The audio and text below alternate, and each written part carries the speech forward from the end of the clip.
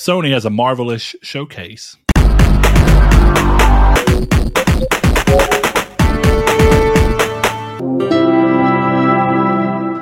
little loud? Loud there, scary. Oh my gosh, that was so loud. Why was that so loud? Because I accidentally had it turned all the way up. So, welcome everybody to Triangle Square to PlayStation Podcast. I'm your host, Brett Beck, and alongside me, as always, is Mr. Saul Bridges. Bringing you guys lucky episode. I don't remember, 228.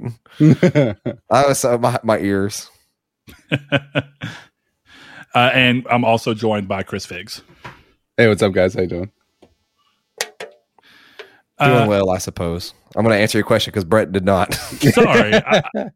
You ever have I'm really bad about not saving certain people's numbers in my phone, not on purpose. I just don't. Mm-hmm. And then I'll get messages and I'm like, who could this be? And the message just says, "Are you busy?"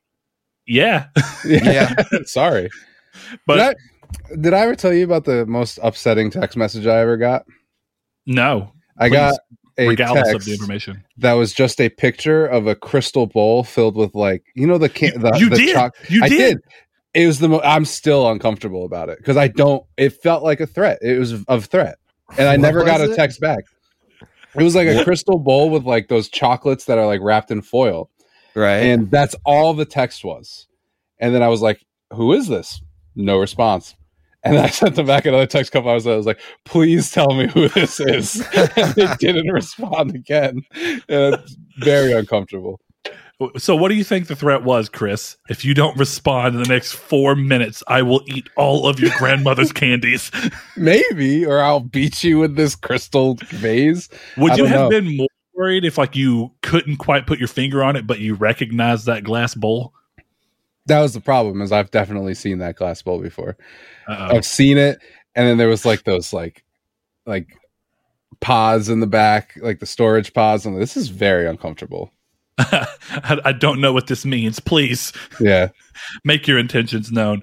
Well, if you are new to the show, stick around where you can find out where you can watch and or listen to us. But we like to start this show off the right way, and it's a very simple way. Saul, starting with you this week, big buddy. What you been playing this week? I haven't played a lot this week at all. So we'll get into something in a little bit in regards to the Sony showcase, PlayStation showcase. But involving the Tiny Tina's Wonderland, it made me kind of miss the fact that I haven't played Borderlands since Borderlands 2 on the 360. And I think I've said it on the show before, but I loved Borderlands so much to the point of I played so much of it, I got really just kind of tired of it. Well, I decided to buy Borderlands 3 on sale. It's $20 right now on a PlayStation Store. And I started that up yesterday. But before that, unless you count the Yu-Gi-Oh! Dueling Simulator and, of course, the weekly Sea of Thieves, I haven't played a single video game this week. Wow. So, yeah, I've been kind of just not really playing video games at all. Me and my wife were talking about yesterday that I'm going to restart my Animal Crossing world on Switch for fun. But, I'll probably do that today, but I'll probably play more. How do you Borderlands. go about doing that? Because I know that they talked about there only being a single save. So what happens if you start a new world? It just washes your other save away? Yes, I guess so. For me, I'm not entirely too sure, but I just going to delete the save if there is one. I am not entirely worried about my world. And actually, as a matter of fact, I don't know if I transferred my save over for that world to begin with. To your new Switch? Yeah. So at that point, there may not even be a world worth doing so, or even having. So, go ahead. Well, I was gonna say I like playing these games around the fall time. That's when they're the most comfy, cozy to play, and it's starting to get to that point where this might be a me thing, but for me, it's you go out in the morning and it's a little chilly, and you kind of feel that, you're yeah, it's getting to be fall. It's a different kind of feeling. And that just might be me entirely, but sweater weather, as yes, they say.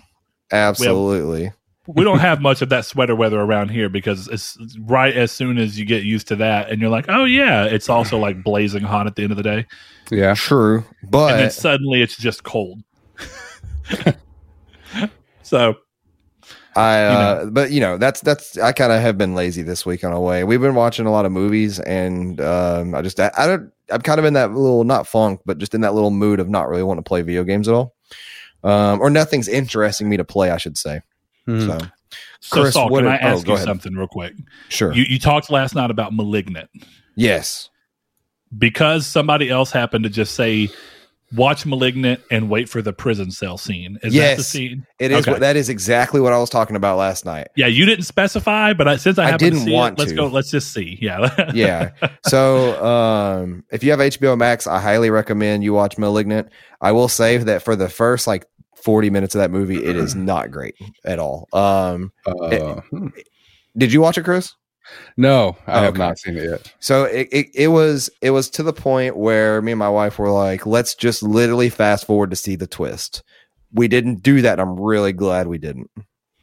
It was like we were almost going to turn that movie off, and then we made it to the twist, or not the twist. I keep saying twist. It's not a twist. It's just the climax. And it was so worth it. Okay. Yeah. Weirder that happens in movies. But Chris, I think Saul was lobbing the question over to you to what you've been playing. I sure was. He was. I've played a bunch of Fist, Apex Legends, and Tales of Arise, baby. It's time. You have been blowing it up about Tales of Arise and how much you like it in comparison to your love of Berseria, which seems to be dampened in result of playing Tales of Arise. Yeah. Which, not to say it's a bad thing, but you realize how much better this is in comparison to what you thought of Berseria. Yeah. Well, realistically, I think a lot of it was Tales of Berseria was one of the first real JRPGs I played, I guess. It was Persona 5 Royal and that. And then I just really liked the design of the main character. So I was super in. But then this was just everything has been better than that so far. So I'm okay, I guess I was wrong. I don't know what I'm talking about. Yeah, well, because Berseria is the one that I said that I played maybe an hour, maybe 2 hours of. And it was one of those things where I felt like I was just clawing my insides to keep myself pushing to play it because I was so bored. It starts slow for sure. And I think it gets better once everything happens. The inciting incident happens and everything starts. But this one starts from the jump. And I'm okay, this is definitely... Because I go into it I've never played a JRPG before, so I guess this boring stuff is normal. I'll wait until it gets fun. Sadly, that's actually true. Yeah, because people will be like, "Oh, Final Fantasy 13 is great." When you play for 40 hours, it becomes Game of the Year. I guess that's what I have to do in these things. Final Fantasy 13 at 40 hours in is still not Game of the Year. It's probably the best the game gets. Yeah. But don't get that twisted. I'm not saying it's a bad game, but it's also not great. So yeah. But yeah, Berseria is an interesting case because it kind of reminded me of my time with a game that I know Saul also got, and I thought I was going to love it so much, and I think Saul actually did too. And initially, it actually did a better job than Berseria, but then it started waning pretty quickly, which was Star Ocean 5. Oh yeah, Integrity and Faithlessness, or whatever it was called. That game went from me being so stoked on it, and actually the openings are pretty similar between Berseria and that. I feel like, at least to my memory. But I just dropped both of them. I played Star Ocean 5 probably 5 hours in comparison, and I just dropped it. I played Zestiria before Berseria, when it first came out, for maybe 7 or 8 hours, and then dropped it. I don't know. I'm wanting to get back to it, and you being so hyped on it and saying it's better than Berseria bodes well for me because I want to get back to liking that series. Yeah, it's just been a long time since I really have. Like I said, Xillia is the go-to example of where that series was great, but then I felt like the problem kept being that they just kept trying to make that game again, and more so than anything, just how bad their tech had done. But yeah, Chris, you need to make you a Yu-Gi-Oh deck and then just duel with us on this simulator thing we have, so you can be part of the Yu-Gi-Oh boys. I mean, I'll do it. Let's rock.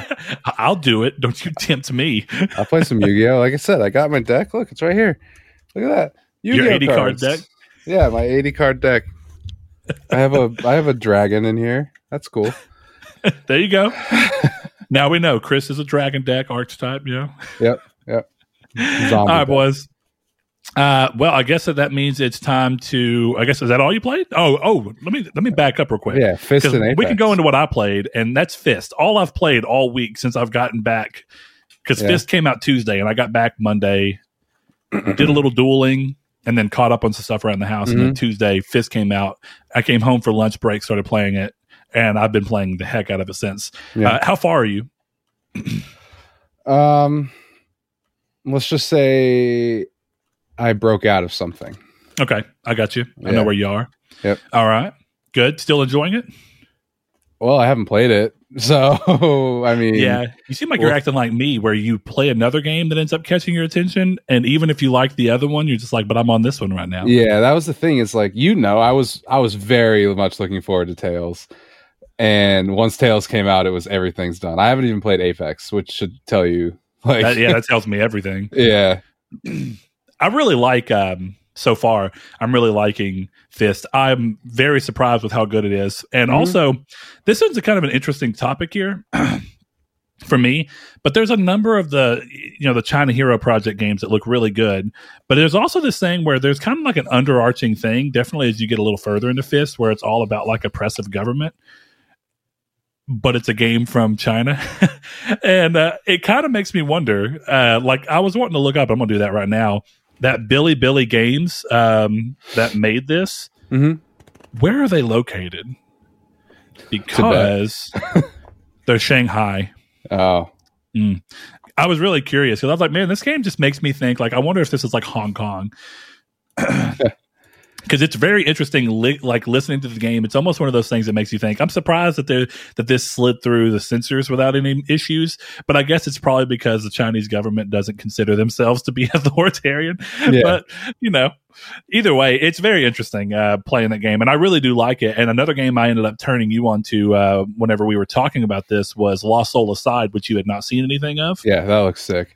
And it does look sick. And there's a handful of other games that are coming that look really good. So I guess I wanted to take this because I know there was an episode where Chris, you and I went in kind of heavily on our issues with sometimes how China moves in and starts trying to look at our media. But actually getting like media coming out of China, it doesn't mean I can't be excited about that. I don't think that those two things have to be equal. There's some really cool games coming. I just, in case there's someone that's back there like, oh, so you're playing Fist, a game from China, but you had complaints about China. Well, yeah, I live in America too. I have complaints about America, but doesn't mean everything that comes out of it's bad. But I am really enjoying the game, and I'm excited about what's coming next. But Deathloop is on the horizon, so I'm really trying to be like face down into Fist to fisting yourself all week. yeah, I've been fisting all week, but I'm really excited because I want to see what happens with Deathloop. So it looks really good. If I can beat Fist by then, which I'm pretty sure I'm close. Yeah. Nice. So, I guess I do really like Fist. It's just Tales, man. See, I don't know. I have a feeling I won't get back to Fist, even though I like it, because it's Tales, then Deathloop, then it's, Apex Season 11, and then it's, And if you choose to hop into Far Cry 6, you got Far Cry 6 not too far down the line. There's a lot of stuff coming. Yeah. Guardians of the Galaxy, which I'm sure we'll talk about, but yeah. And actually, they're all not very far away. They're all about a month away. Yeah, busy time for the year, but that's okay. All right, guys, we're going to get into the news.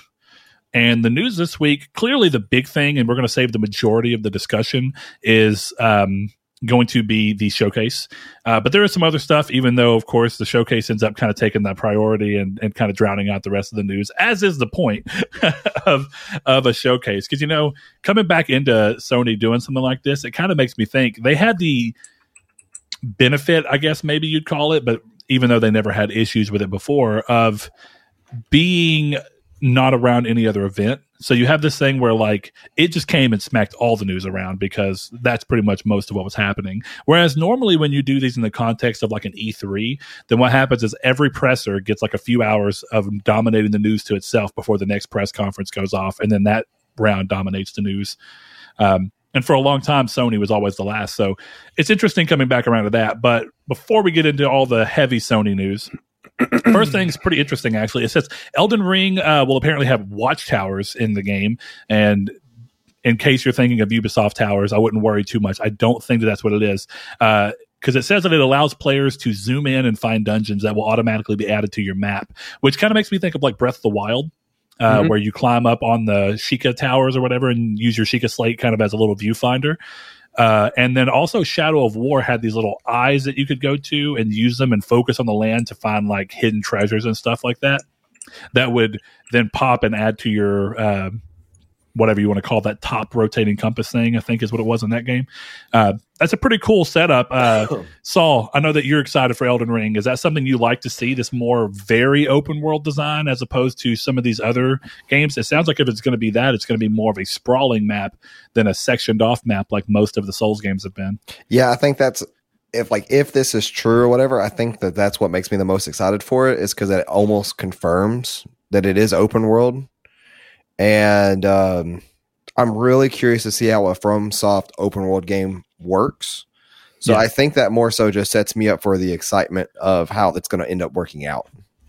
Yeah, so one of the things, just to give a little more detail into that, this actually did come from one of the team members, and they were talking about how the world being bigger and wanting and begging to be explored, but then being easier to miss things because of the fact that its scale is a lot bigger, that they wanted to have a way for players to not just accidentally miss everything. So this was their solution, to be able to have players find something. So in a way, I guess it still does what the Ubisoft towers do, but instead of just climbing it and then, synchronizing or whatever you call it in all those games, and then suddenly revealing everything, it's more like you still have to put the work in of looking around the area, zooming in and looking at places of interest. Yeah. And I think that could work. I mean, I definitely think that that's a workable solution. And it makes sense to their scale of the game. And I remember that there was something from a while back where Miyazaki was talking about how he loved the way that Breath of the Wild encouraged exploration. So if you're going to have a big map and you're doing that, it's going to be interesting seeing a full-on open world from them. Yeah. I'm just excited for it for that exact reason. Yeah. You think game of the year? You think you're going to go ahead and... It's hard to say. I can't. I got to play it first. Yeah, it is. And it's coming, February, January? What was it? February. I can't even remember now. Yeah, I know it's not too far off. So we'll see. A lot of stuff, a lot of competition at the beginning of the year. Next thing off is off the back of next gen upgrades, which we kind of talked about last week, or you guys did. I was missing. I'm back though. Don't worry. Ubisoft announced that Far Cry 6 will have free upgrades available to players who purchased the PS4 version and eventually want to move on to the PS5 version. Probably get a little more into people's thoughts on that when we go to the community's take.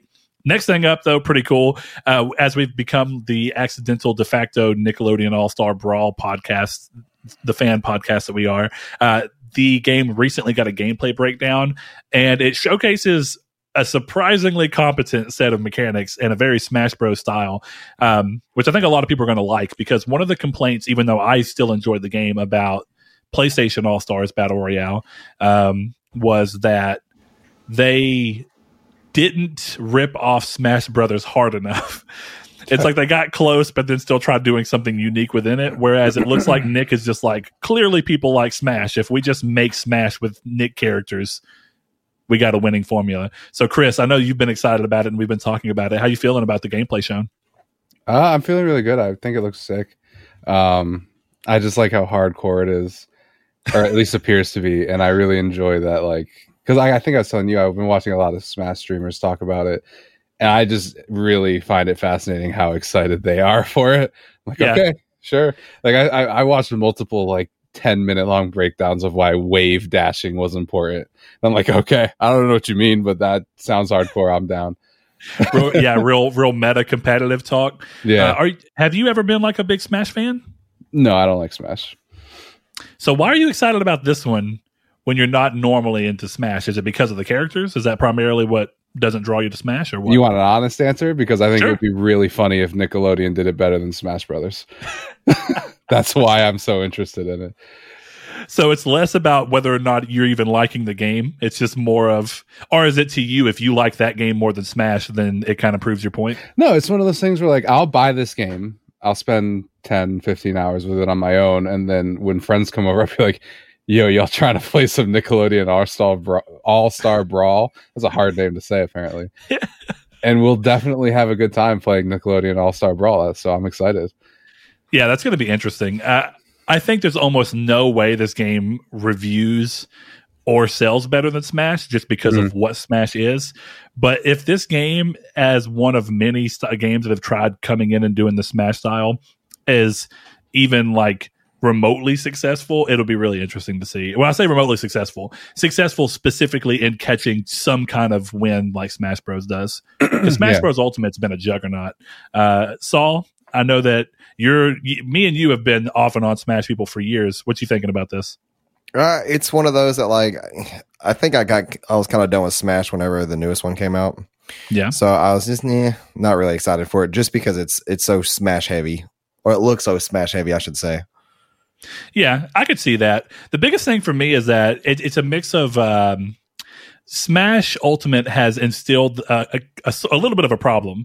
When you have every character that you've basically ever had in any of the games in a single game, so you have 70 fighters or whatever it is, you get to this thing where now my brain, even though I'm not nearly the Smash fan as many, my brain's kind of like, so you're telling me we're getting a Nickelodeon Smash style game, but they don't have the Angry Beavers like we were talking about pre-roll. It's just, all it is for me is a long list of characters that I can't believe are not included in this roster.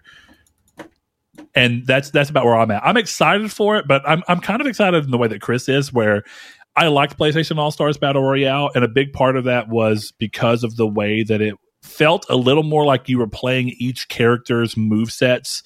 Thankfully, to the way that Sony does their stuff, it felt like you were playing each character's movesets just in a game where they were all pushed together.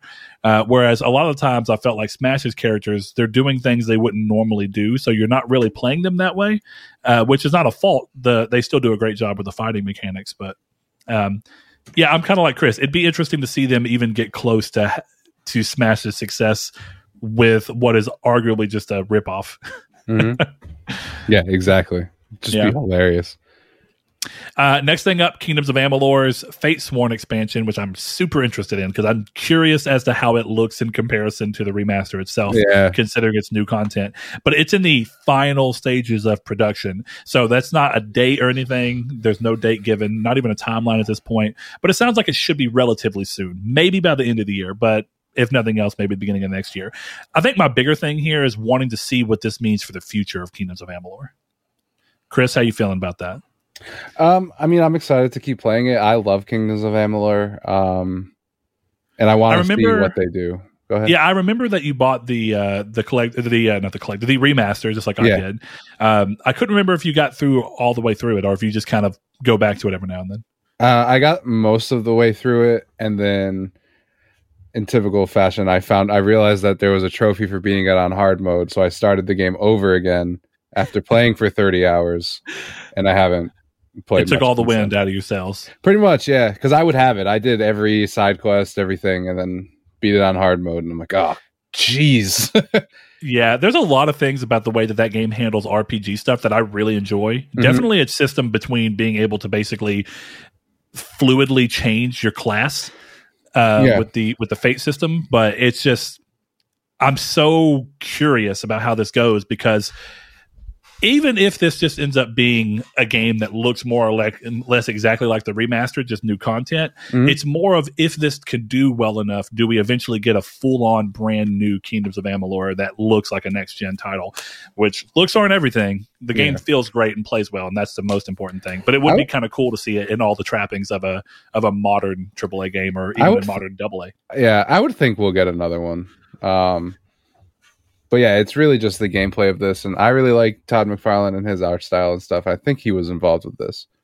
Well, he was involved with the original one for sure. I'm not sure if he came back with for this or not. That'd be cool if he did. I mean, if not, nice. His art style's already informed the style of the world anyway. So, yeah. All right. Yeah, I know, Saul, you've never ended up playing Kingdoms of Amalur, so I think you're just gonna. It's a speak now, forever hold your peace, and I think you're just holding your peace. So yeah, I've been wanting to. Or I say I've been wanting to. I still am gonna get around to it eventually. I just don't know when. Yeah, that makes sense.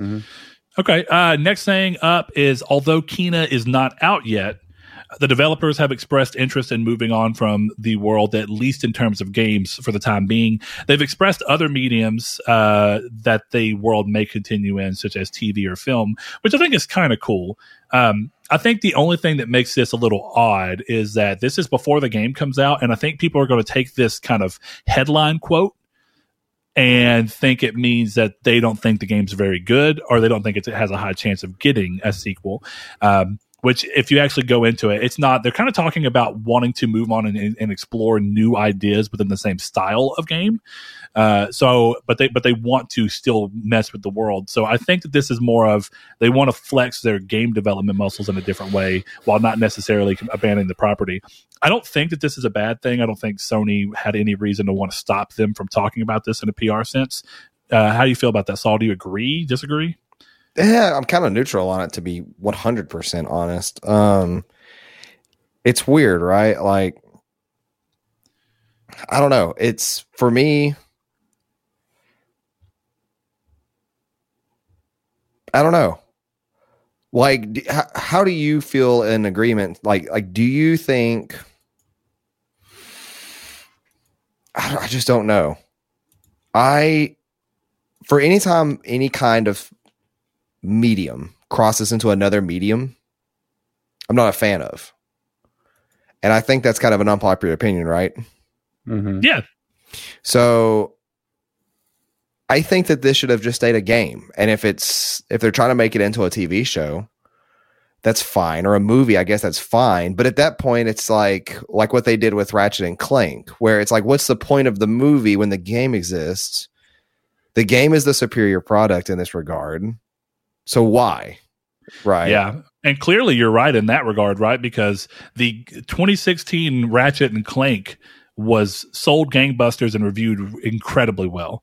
And the movie flopped so hard. Yeah. And I guess at that point, it makes sense when you take a movie or a book or a TV show and you turn it into a game, because you take something that you're viewing and make it more interactable. But I don't know why you would regress, I guess, and make something that is already at almost the peak of, like, the peak style or the peak way of being able to interact with something, and then make it only viewable. Right? Like, I guess that's the same kind of thing of, like, I get what you're saying, because you're saying that one is taking it, but I as much as I understand where you're coming from, and I think that there's some merit there, I would argue that just as much as, and I think Chris looks like he's got something to say, so I'll lob it to you in a minute.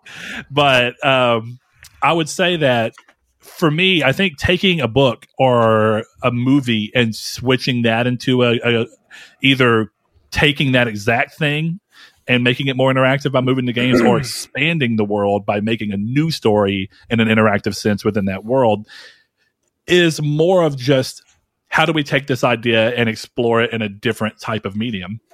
And while you take something like that and go to interactability, maybe there is some merit for certain people to be like, okay, what if we take something that was born out of an interactive mindset and strip that away and tell a new story in a non-interactive way? I don't think it has to be a bad thing, but I do kind of get where you're coming from, of starting with something being conceived with the idea of it being interactive and then working backwards. Seems like, if nothing else, it's going to be more challenging potentially than the inverse. But it's hard to say, because there is plenty of bad game movies and there's plenty of great games based off of movies as well. Like Chronicles of Riddick, Escape from Butcher Bay is an amazing game.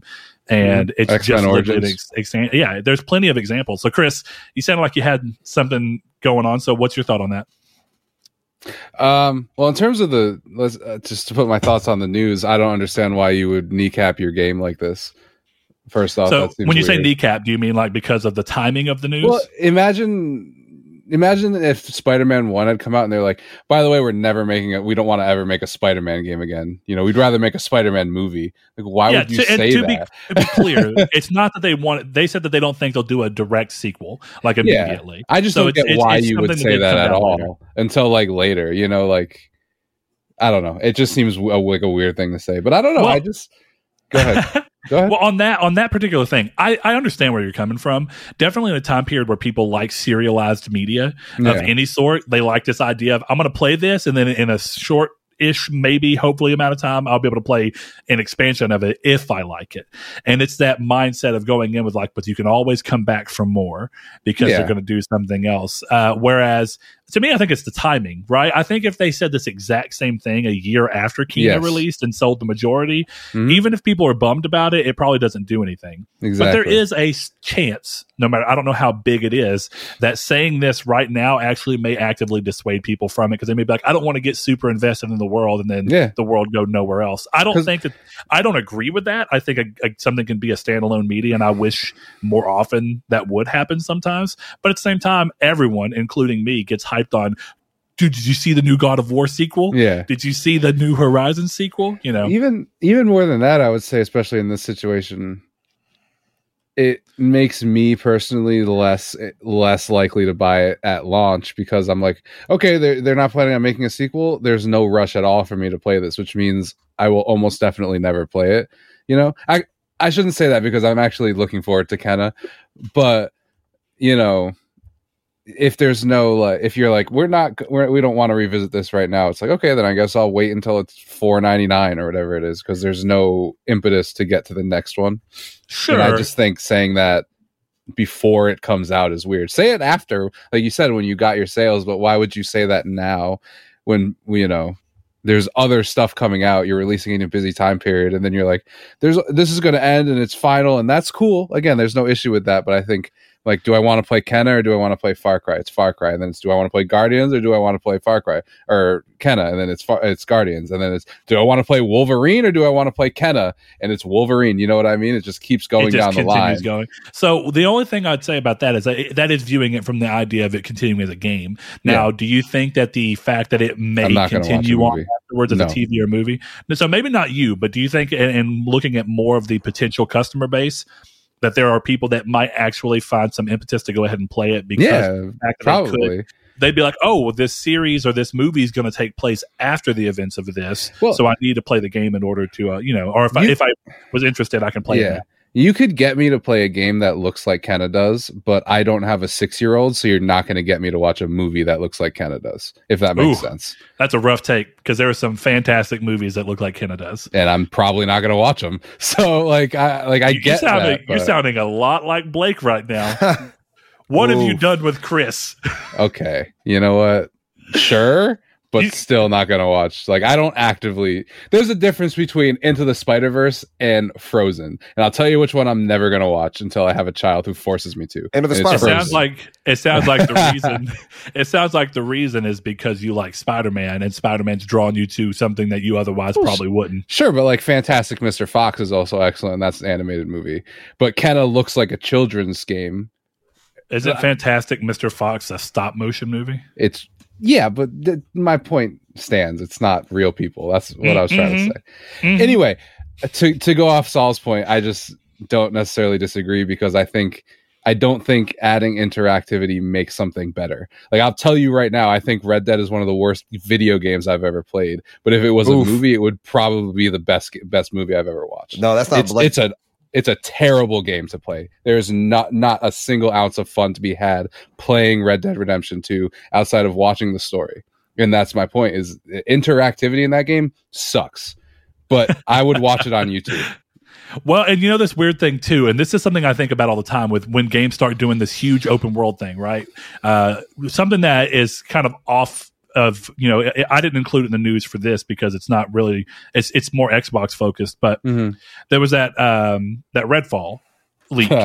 And they're talking about it being a world that's bigger than Breath of the Wild and Skyrim, and I'm like, that's too big. Yeah. And you run into the same problem that I feel like Red Dead 2 did, where you have to try and make that world feel believable. How do you do that? You make random events happen. And you know what? Like the first 3 or 4 times that you see some of these random events, like, you know, oh, a prisoner's hopping across the road, and if I take the shackles off of him, he'll do something, and that's interesting. But then the 8th time that happens in 4 hours, you kind of like, okay, I get it. This is just one of many potential random things, and now you're ruining it, because my chances of having that happen twice in my life are already are incredibly low. Right.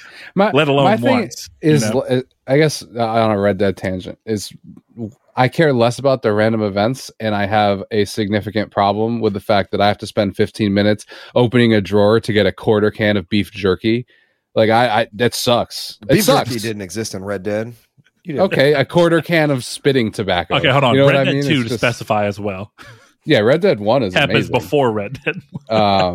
So that's where the issue happens with you, is that the pacing slows down because of the way you have to interact with the world. Right. I think I've told Brad, I don't know if I've told it on the podcast before, but I stopped playing that game because there is one mission where you have to wade through a swamp, and the wading takes like 10 minutes where you're just walking through the swamp, getting all of this exposition, and then I immediately got eaten by a goddamn alligator and had to do the entire walk again, and I deleted it immediately. Keep in mind, I spent $100 on that game, and I don't want to play it anymore. You know, that's where I think the we have to look at these things as individual things. Like, I think Kenna is a good example of something that should be broken out into movies, maybe even more than games, because you have an appeal of, well, I guess my 6-year-old wants to go see this thing with really big eyes and cute, you know, animals or whatever. I also want to go see that, just to throw that in the ring. Yes, but you understand what I'm trying to say. Yes, I do get your point. At least from a marketing standpoint, you have which arguably the same is true of Red Dead. I'm pretty sure people, well, actually maybe not. Maybe Red Dead's only as beloved as it is because there's not as much competition in the game. Are you kidding me? If Red Dead came out right now, it would be distributed by A24, and a bunch of hipster Blake ass dudes would be jerking off to the thing. Yeah, but which one's better? Which one's better to make the millions of dollars? Hold on, I'm talking about from a sheer money standpoint. Which one's better, to put it out as a game that's beloved and a pinnacle of its thing, or to put it out as an A24 movie that really won't make as much money as an actual full-on Hollywood money wise? It's the game, but in terms of what again, we're talking about my opinions here, and I don't think playing that game is remotely fun. And I will tell you, I would rather watch it.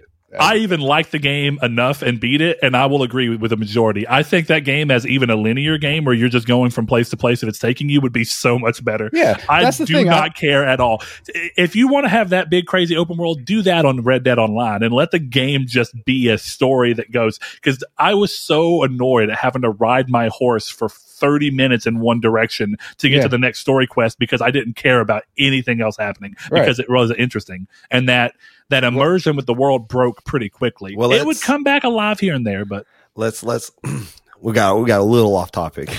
We did get a lot off topic. But yeah, like just to wrap up that part though, is I don't see why, you know, you have a game that's established like Kenna, and then you go and you want to make movies about that universe. Maybe I'm going to be proven wrong, but it's almost like the universe itself has to be detailed enough for that to be, you know, just for it to make sense. And like when Final Fantasy did with Brotherhood, that makes sense because that can be a very detailed world that can have a lot of lore and backstory to this story. But for me, Kenna, like from what we've seen of it, I don't know if like that can really be the thing. It just reminds me of when Avatar came out. The James Cameron Avatar. There was a book that came out like a month before it, and I forgot what it was called, but I bought it to read it, and it was like a prequel book. And I read through it. I'm like, this is like the movie. Like when I saw the movie, I'm like, I've read through this book, and this doesn't need to be a thing. It's just here for people to consume for like no reason. It doesn't add anything, and that's almost what I think these movies would be. Is that they would just be there to make money. Like that. Like at that point. And typically when that happens, and if it's blatant to me, it automatically puts me off of the original source material too. Because it's like, well, did you make this with only that in mind of making money and stuff like that? Like I may have enjoyed my time with it, but at that point, it leaves a bad taste in my mouth and I won't return. And 9 times out of 10, when things become adaptations of each other, that's what happens. You end up getting this like, oh, well, this was just done for money. And solely for money. This wasn't done to like tell a different story in a different way. It's done for money. Yeah. And that's going to be something time will tell more than anything. Yeah. But yeah, I get your worry. I think it's fair. And that's why automatically when something like this happens, it's what I'm bringing up in the next part too, is that it's almost never worked out in its favor. Very few times has it. And I think the Final Fantasy universe has been the only real time that I've seen that it's happened. Because Advent Children and Brotherhood were phenomenal. Or if you create something. So I'm going to go ahead and say the next news and then kind of get on that point. So the next piece of news is actually saying that rumors say that a new Twisted Metal game is in development, set to release alongside the Twisted Metal TV series that Sony has in the works, they've announced. And on the point of that, I think the big difference here, right, because Chris is actually, I don't know when he'll get around to it or if he will, but I know he bought it. we were talking about Quantum Break the other day when we were doing midweek. Quantum Break is a game that was built from the ground up with the intention of it being both a game that concurrently runs with a TV series that's in the game. So it's less that it's really two different things and more that it's two halves of a single piece of media. And that worked surprisingly well. And I remember I thought the game might be interesting, and I bought it back when it very first came out. But I was really worried about the TV part. I thought it was going to end up feeling off kilter and weird and disjointed and disconnected. And I was really surprised that it didn't. So it shows that, like you said, Saul, it can work, but it's more of how often does it really work in that favor, and how often should you pursue it if that's all it is. I hope that that's not the case here. Well, go ahead, Chris. Well, isn't this just an argument about quality of writing?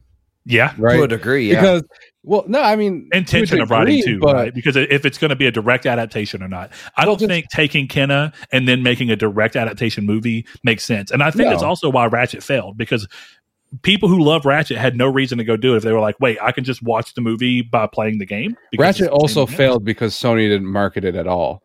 That is also true. That is part of that problem, where it's a kind of a bad example because Sony never spoke about it. They just put it out.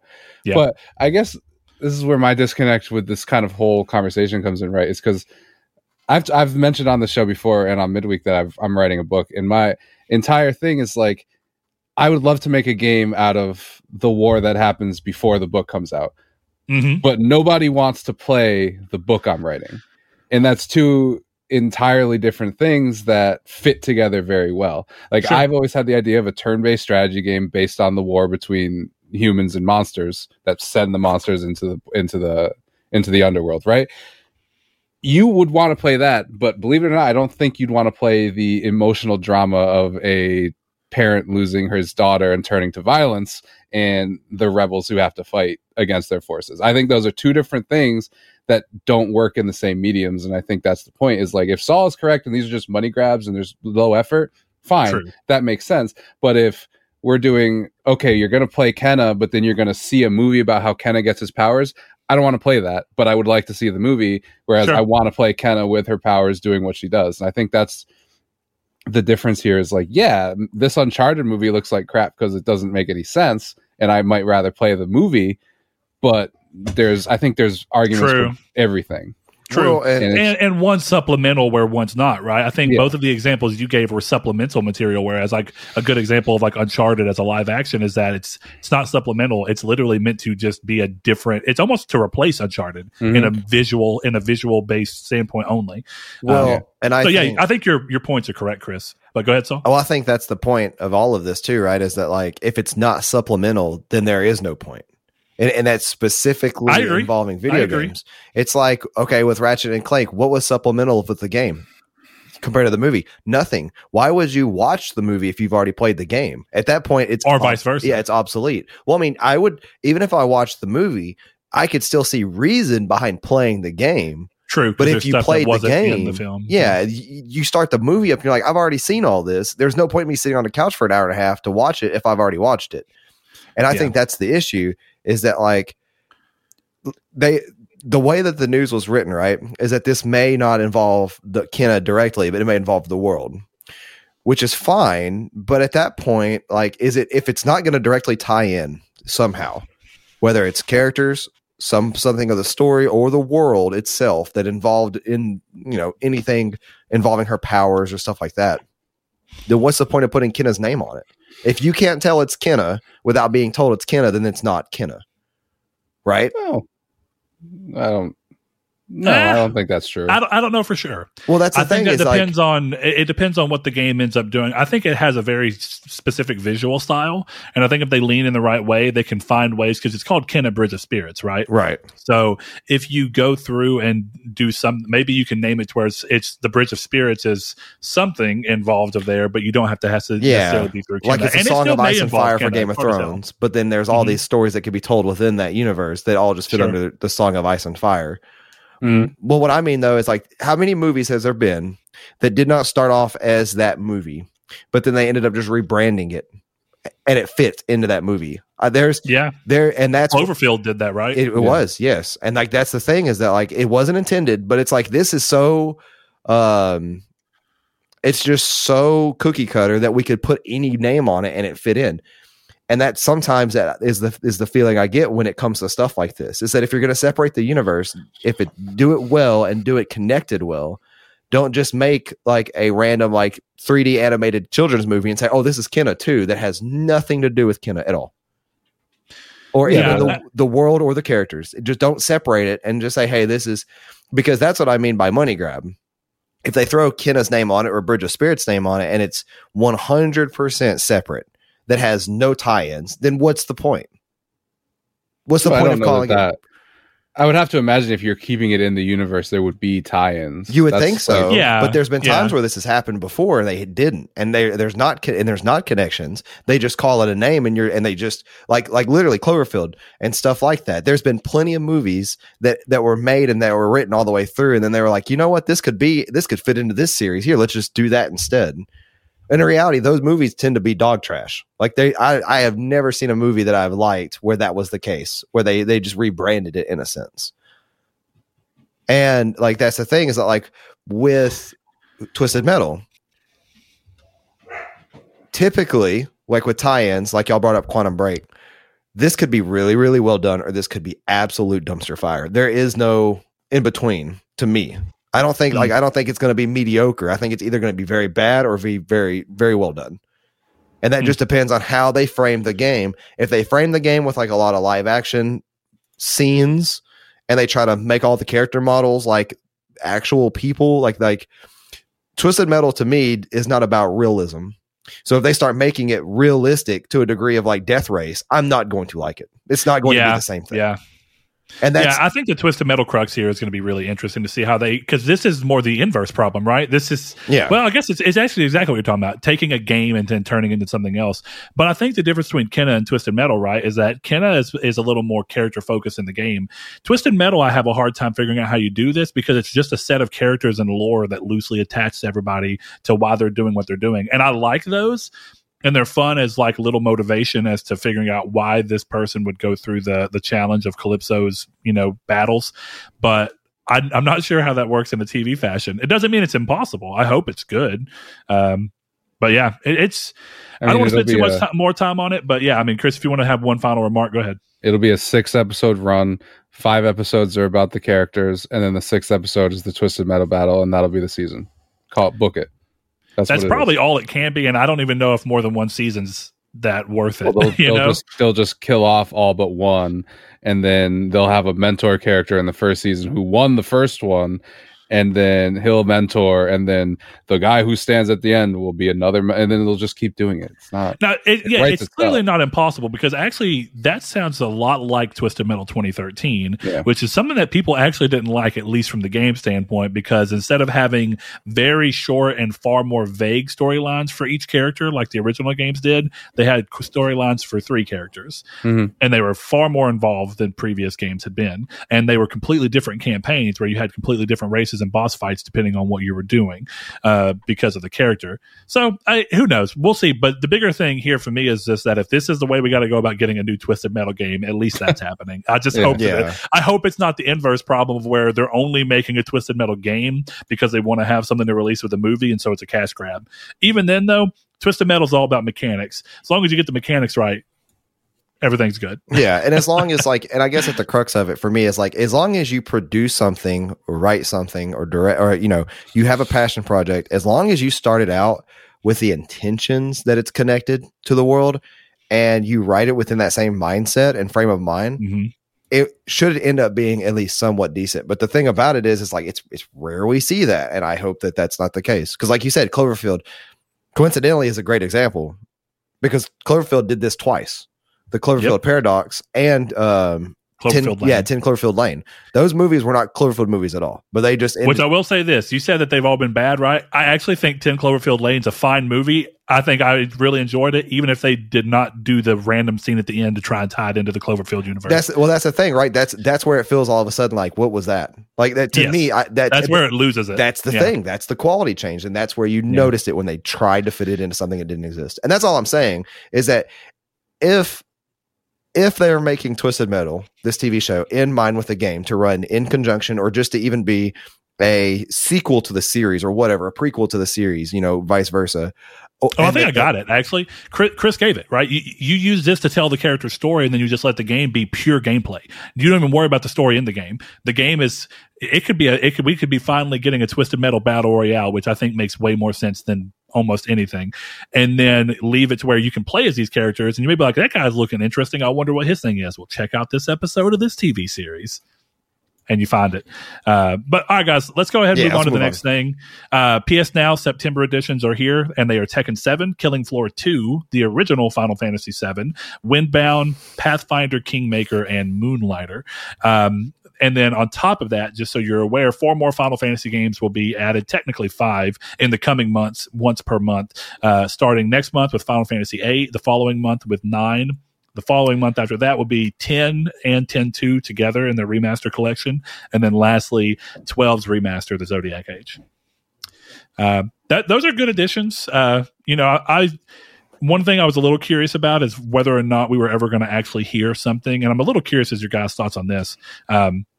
If we were going to hear something either during the showcase or around it or even anytime soon about Jim Ryan's remark that he made roughly a year ago about how Sony is working on an answer, a solution. I can't remember the exact word, but some kind of competition for Game Pass. Well, and I'm still not sure what that is. The funny thing is like, I was thinking this as you're reading off that list, and as I read it earlier, PlayStation Now and Games Pass share a ton of games. They do. So when people say like, "Oh, Games Pass is garbage," it's like you're calling PS Now garbage, like because it's a lot of the same games are shared there. But what's even more weird is they're following in Games Pass's footsteps because all of those games are already on Games Pass. All of those Final Fantasy also games. True. They've been on there for way longer. Yes. Mm-hmm. So for me, like for them to make a Games Pass killer or a competitor with PS Now, it's weird. Like they would have to do a PS Plus or something that includes PlayStation Plus and PS Now, just like Games Pass Ultimate includes Xbox Live, to be able to compete. But they'd also have to start putting out some of their first party games on it quickly, like quicker than what they have been. Yeah, I always thought those remarks were weird because it seems like Sony is just dead set on not doing it, which I think is fine. There's no issue there. I just don't know what the point of him making that remark was, unless we're about to see something that still seems more in line with what PlayStation would do, but still does give you that feeling of like, this is how you compete with Game Pass. But it was just an odd remark because I feel like the answer should be when he was asked that, do you have any plans to compete with Game Pass? Our plan to compete with Game Pass is put games out on our system exclusively from our first party studios or partnering studios that you can't find anywhere else. So Herman Hulst said. Yeah, that's what you think would be the answer. And Herman Hulst did say that. So what was Jim Ryan's remark about? Was it a weird way of saying that? And just not, I don't know. I'm very confused. I don't know either. I hope, I desperately hope that we get something. I don't desperately hope. It's kind of what we were talking about last week, and we're going to talk about a little bit on the community's take. I just think that they need to announce something and be consistent. I think what makes it so weird is that this feeling that they're in flux. If at the beginning of the thing, it was just doubling down on we believe in generations, and this is why you would want to play PlayStation, then bang, you got it. So I don't know. Time will tell if there's really an answer there, but the truth is that neither Nintendo or PlayStation have the funds to do something on a Game Pass level without bankrupting themselves. Well, hold on. I think they do. Mainly because, okay. It's a loss leader. It's basically the Epic Game Store thing, right? The only reason Epic can afford to do the Game Store is because Fortnite is a monstrosity, and they're using Fortnite's money to try and build up Epic Game Store to become what Steam is. Well, see, here's what I wonder. Okay, imagine this: most first party games go on sale within the first 3 months now, right?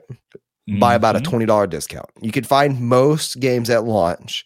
This may be different on PlayStation 5. We don't have enough data yet to show, but like Days Gone, God of War, The Last of Us 2, those games dropped to $40 in a PlayStation sale within about 3 months of them coming out.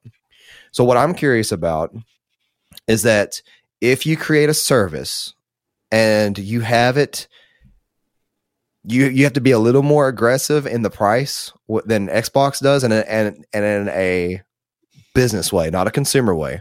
So you link in PlayStation Now and PlayStation Plus, and you charge $20 for it. But then that service, not PlayStation Now, but that service guarantees you all of PlayStation Now games. And after maybe 6 months of launch, every first party game. Yeah. Because if they're going on such a deep discount already, and it's not once, they go on deep discounts at least twice before the 6 month range. Yeah. Then if you could get people to subscribe to that at $20 a month, that wouldn't also just buy those games, right? Because they always make this thing of like, I would never personally have bought Fallout 4 on Xbox, but I just downloaded it on Games Pass because I have Games Pass Ultimate kind of thing. So like they technically got my money anyways via the Games Pass Ultimate subscription fee. But I wonder if there's data there that we would ever see that would make that, or to ask that question and see if it could make sense to the consumer. Chris, curiosity of where you stand on this. So, because this is where I'm kind of coming, right? Saul, I don't think that your plan's bad.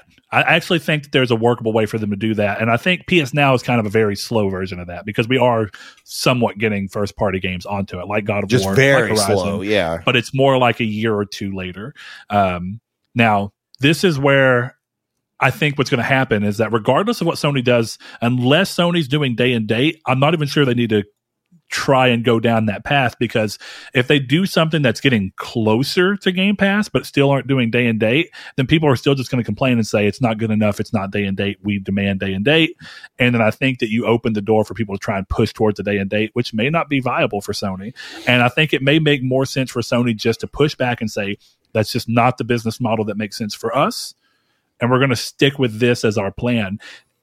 I don't know. I get that, you're more postulating as to what could Jim Ryan be talking about? What is he really saying? But I genuinely don't know that there's a way for Sony to really compete with Game Pass without just saying, hey, we're going to do a service that has all of our first party titles day and date. And I don't think I don't think it's sustainable for him. I mean, I could be wrong. Chris, what are your thoughts? I don't know.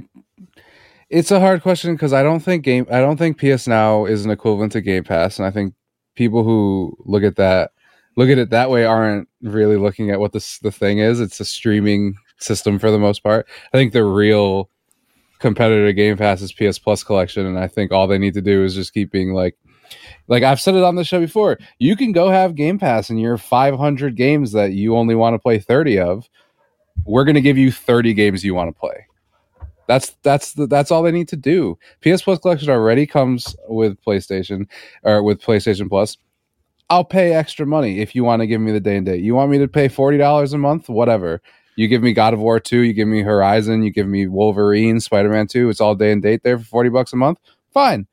That's what they need to do. I don't need them to be like, here's Funimation and here's Crunchyroll and here's our Sony movies day and date. Just tell me, okay, here it is, day and date, God of War, it's $40 a month. Or you want to just keep your subscription a year, year and 6 months, these games are up there, and that, fine.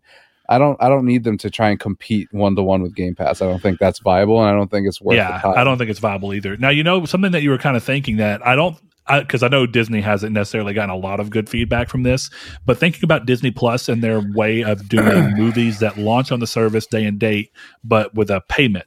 So Mulan, I think, was an example of that, yep. Black where Widow. You had to, on day and date, you had to pay $30 nope, to $30. Rent it? Nope. Yep. Yeah. So here's the thing. I think that's too much. That's not good enough now. But I think if there's a way for them to kind of meet in the middle of that idea and say, here's PS Plus Collection, and what will happen is that day and date, these games will hit PS Plus Collection for a discounted price. So you can spend on PS Plus Collection. You can buy the game for $30, and then you get all these other first parties that eventually get added full time. So it's kind of the best of both worlds. If you want to be a patient gamer and wait, there you go. But if you're also sub to this and you want to be able to be part of the conversation around gaming right now, because that's what you're into, then you have a path that still feels closer. How would you feel about that? It's not a very thought out plan, but just as a kind of interesting, quick thought. I don't know. I mean, I don't see why Sony would do that if I'm thinking of it one-to-one. Like, there's no reason to charge me to rent your game. Not a rent. You'd be buying it. You know, that'd be the thing, is that you'd be getting a discounted price day and date. That way, not only are you paying for the service and they got your sub money there, but they're also getting some money for the game. Yeah, I mean, that would be fine. I think that would be a good idea. But they do that. You know, a lot of games get their PS Plus pre-order discounts. Yeah, Fist saved me Deathloop, if you hadn't heard, is 10% off on the PSN store. They've told you a bunch of times. Yep. So and I pre-ordered it. Yeah, they're doing it. I just don't. I don't know. Yeah, I don't think 10% is enough. That's in terms of if we're trying to get closer to that. I mean, as just a general, and in the spirit of the conversation about Game Pass, I think 10% is enough just as a benefit to PS Plus users. Yes, and I've always felt that way. I like the extra discounting on new games, including sale games. You know, seeing a game on sale for 50% off, and then being like, oh, if I'm a PS Plus user, I get 75% off. Sweet. I don't know. I think. This is maybe it's a hot take, but I don't think we need a Game Pass on PlayStation. I think you're looking at two different things. And I saw a tweet yesterday that was kind of a perfect encapsulation of why I'm glad that these aren't like this. Is if you look at what Halo is becoming and you look at what Gears 5 is, those are storefronts, and they're storefronts because they're giving the games away for whatever it is, $14.99 a month or $1. So the games are storefronts, and you know what? If that's what we're going to turn PlayStation games into with a day and date thing, I don't want it. I'll pay my $70 and you leave me alone with your microtransactions. To be clear, I 100% agree with you. Yeah. I have zero. Even if PlayStation had a Game Pass thing, because even Xbox, right? The only reason I have Xbox Game Pass is because it's overtly beneficial to me for the little bit of time that I want to play it. And I was also able to get 3 years for $100. Exactly. So there's no reason for me to have not done that. But in reality, Xbox didn't gain that much for me in that particular situation. I gamed them and they took a loss on it. Exactly. So I agree that Sony shouldn't do that, and that realistically, I don't want the games to become that either. I think that's the better way to go. So either way, we'll see what ends up happening there. Let's look at this next thing, though. Sony have announced the acquisition of Firesprite, the Liverpool-based studio behind PSVR titles The Playroom VR, Run Sackboy Run, and the horror game The Persistence. It looks like Sony here is doubling down on their follow-up to PSVR. That's still coming maybe sometime next year, a little unclear.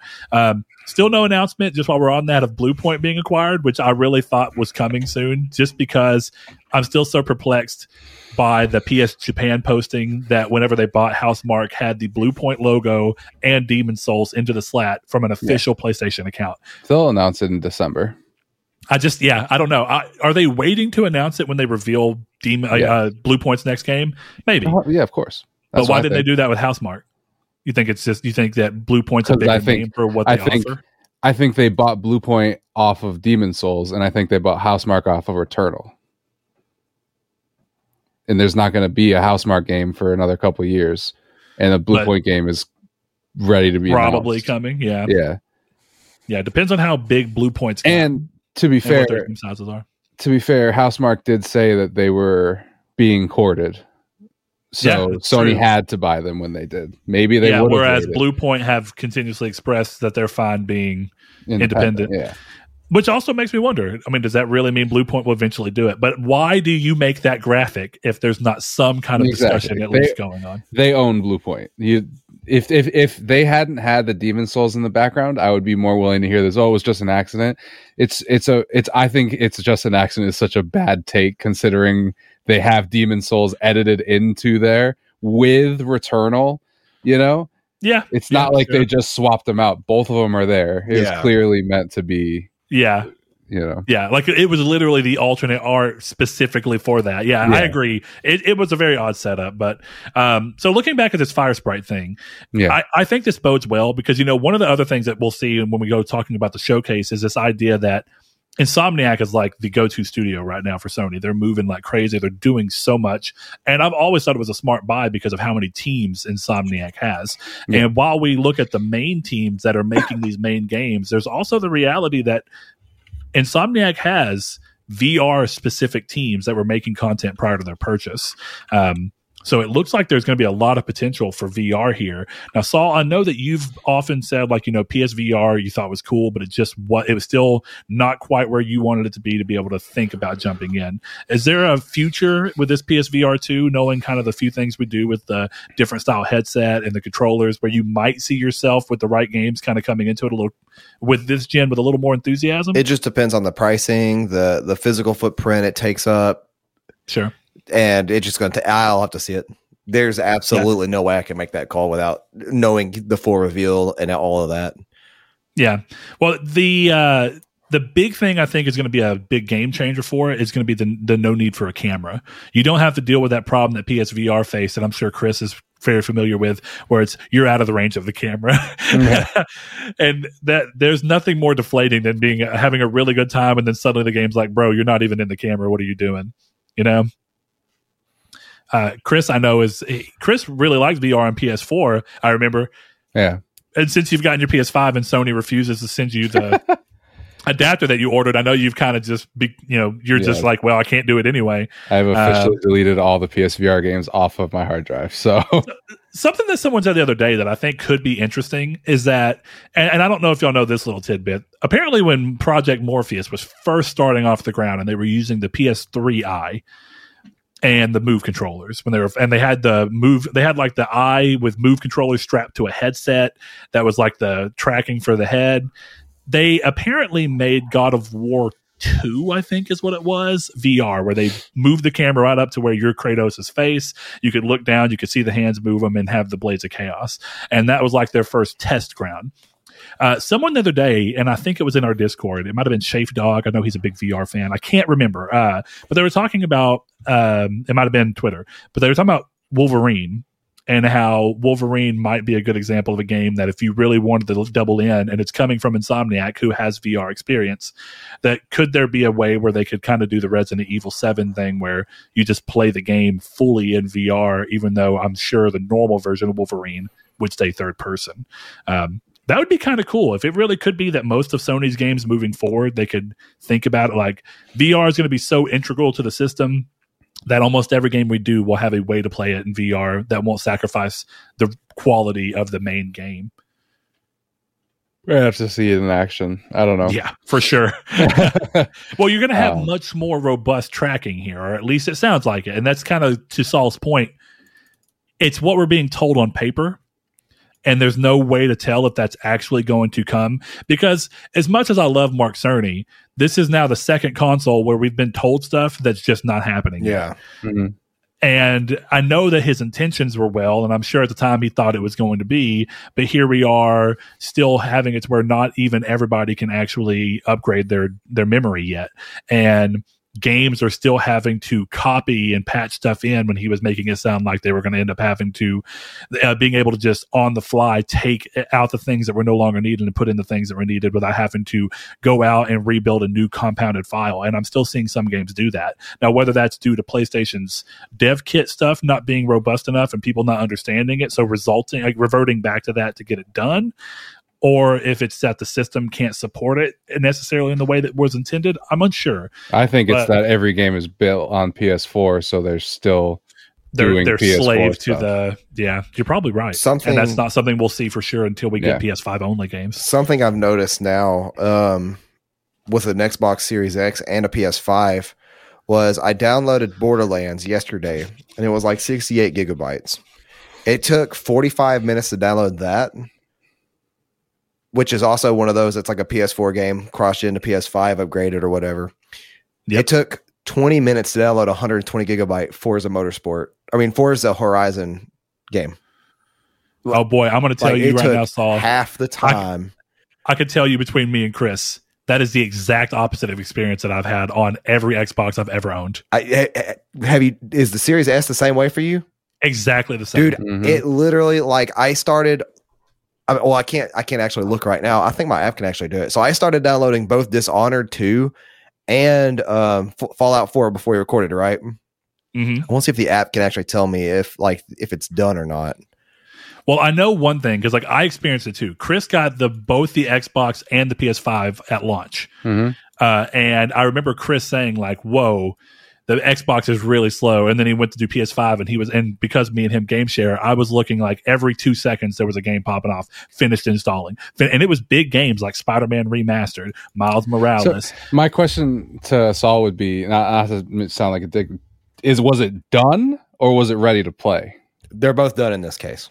I will not start up a game when with either system when it says ready to play. I always let my games finish downloading entirely. I've had too many issues of like glitchy audio and frame rate drops when they say they're quote unquote ready to play. Yeah. I can't tell on my app, but on the app it shows that they're both in my library with no kind of download symbol. I don't know if they're supposed to, but like I could guarantee you that like at least from my experience, downloading those two games, if they're done, that is how long it took me to download Borderlands yesterday. And that's Fallout 4 and Dishonored 2. You know Sea of Thieves, right? Whenever I went to go download Sea of Thieves on my Series S, whenever I hooked it back up, and when I went to download it back on my 1X for the little bit we were playing it, on the 1X, it took about an hour and a half. Oh, no. On my Series S, it took about 45, 50 I was going to say it minutes. took about 30-ish minutes for me on my Series And on X. my PS5, I downloaded... Oh boy, I downloaded whenever I first got it, because I was like, dang, Chris is right. I was downloading stuff left and right. I downloaded, or at least I said, okay, let me back up. I downloaded Spider-Man Ultimate because I ended up buying that one digital so Chris and I could both do it. I downloaded both Miles Morales and Spider-Man Remastered fully, not playable, in like 30 minutes. Both games bigger than Sea of Thieves. And it just kind of took me back. I was like, huh. Is Miles Morales bigger than Sea of Thieves? Those two games together definitely are. Okay. I was going to say, because like, it was, Sea of Thieves I was downloading gigs. Both remastered, yeah. Because Spider-Man Remastered was like 45 gigs. Spider-Man, I was going to say, Spider-Man Remastered, but you're comparing, they're both half the size of Sea of Thieves, except one's like a quarter of the size. No, Miles Morales is also around 40, 50 gigs. How is that game 40 to 50 gigs? Because it's also a PS4 game. Because it's also a PS4 game. So you're downloading both copies? And it's still smaller. No, it's just... at the time, you definitely were, right? Actually, yeah. Well... No. Whenever I downloaded it, I selected PS5 and did not download the PS4 version. And I got it when the Legendary thing was out or whatever it was. Mm-hmm, yeah. It's been a long time since then. Yeah, but also... Sea of Thieves, let me go look and see. Because I could tell you my first trophy in Miles and tell you how far back that was. And like I 100% sure did not download both the console versions. 100% no, I did not do that. I don't think the only time I accidentally did that Chris was with that at first, Destiny 2. I did, and that was the game that taught me the lesson of like I need to select the things in there. Okay, look, this is even worse. Sea of Thieves is only 17 gigs on Series S. No, it is not. 45 no, minutes. It is not. Yes, I'm looking at on it right Series here. S, it's not big at all. Oh, but it is 128 gigs on Series X. On Series X, it's 47. No, that's what it says right here. What are you looking at? This is as of last year. So unless they've added of course they've. You just think about what they just added to the game. I mean, okay, let me go find a new one. All that stuff. Here goes April 18th, 2021. That's still at least a more recent one. I know, but I'm going to look and see if it's bigger. Yeah, I was going to say I'm looking on my computer right now. 68 gigs on PC. Yeah. And that doesn't have all the 4K. Well, it might actually have all the 4K textures. It does. It 100% does. But actually, the console version's a little smaller because they know they're dedicated for SSD on the Series X version. But Series S and X. I'm trying to figure. But my point being is that I downloaded 2 games in less time than it took for me to download one that's actually smaller. Yeah, for you though, you always have issues with your Xboxes. Like you were rubber banding at Sea of Thieves. I've never had that issue since I've been playing on Series X. Every console I've ever had. I don't know why. Because you hate them so loud that they're just like, we're not going to work for you. That's what they do. Hate Xbox. But yeah, like you, I loathe them. I never once have, because you said you were rubber banding in Sea of Thieves. That never once happened to me. Yeah, happens like every 30 minutes. And you're hardwired, right? No, not in there. That might be why too. Is it you're doing wireless? No other game on Xbox has ever done that. Well, the Xbox wireless might suck. Maybe. I'm comparing. Why would it only do it on? Here's the thing. I'm not blaming the Xbox. I actually think it's the game, but I don't know. Because all my stuff is wired. So I'm just going. Because every other online game I've ever played on Xbox has never done that. But either way, I think it's time now, boys, to go ahead and get into Community's Take. The Community's Take. And let me go grab all of those and get those pulled up. I should have had that pulled up beforehand. But you guys did the episode last week anyway, so why don't you kind of spearhead what the spirit of the community's take was while I get all of them pulled up? Yeah, so for community's take, as we've changed the format, we asked you guys across our Discord, Twitter, and our Facebook group what your thoughts are on what the last episode's topic for 227, and that was, how did you feel about the way Sony handled the new upgrade path? Specifically, they used Horizon to be the one to spearhead it. And we asked you guys exactly what your thoughts were about it. And to be specific, we said, how did you feel about the upgrade path that Sony has implemented? Do you think it's a good middle ground, or do you believe there shouldn't be one? In regards to this, how do you feel about the way Sony has implemented the change with Horizon specifically? Let us know. And on Discord, Patreon user and Discord buddy of ours, Rude Days 93, he says all upgrades should be free. PC has been doing it for years. Xbox and Ubisoft does it now, and many other studios who are much smaller than Sony as well. But a bigger point I want to make is that no cross-gen game should cost $70. My reason being, and correct me if I'm wrong, but more work goes into being put into the game for the work on an 8-year-old hardware. So why should consumers have to pay extra on the hardware that has also been said easier to develop games for?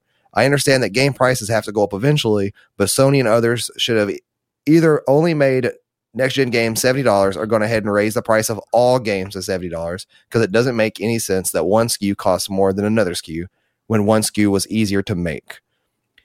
So how do y'all feel about that? Is that... To be fair, this is something I haven't actually paid attention to. Are cross-gen games actually $70? No. On the PS4 version, for most of them, they're $60, and for the developers or publishers who already have gone up, it's $70 for the PS5 version. Well, that's what I mean. So, like, if it's a game that's cross-gen I bought on PS5, it's $70. Yes. Okay. I don't know if I've bought a cross-gen. For most of them. Again, that's also something that's depending on who the publisher is, because there's plenty of examples of games that are cross-gen that released bespoke PS5 versions, not just upgrades that are still $60. Horizon's PS5 version is $70. Yeah. And the PS4 version is $60. Which means, guess what? Buy the PS4 version. Don't be dumb.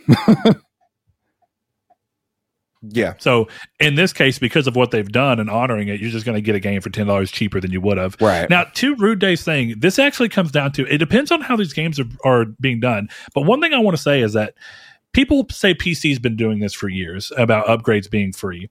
Well, it really depends on the game, and that's kind of what goes on here. And it really still depends on the publisher, because there's times when games get remasters that are not free on PC. Mm-hmm. And then there's time where they do get remasters that are 100% free, and there doesn't seem to be a rhyme or reason for it. But I also think part of the reason for that is, if you're familiar enough to be doing PC gaming competently, you're also able to easily dip your toes into the heavily pirated market of PC gaming.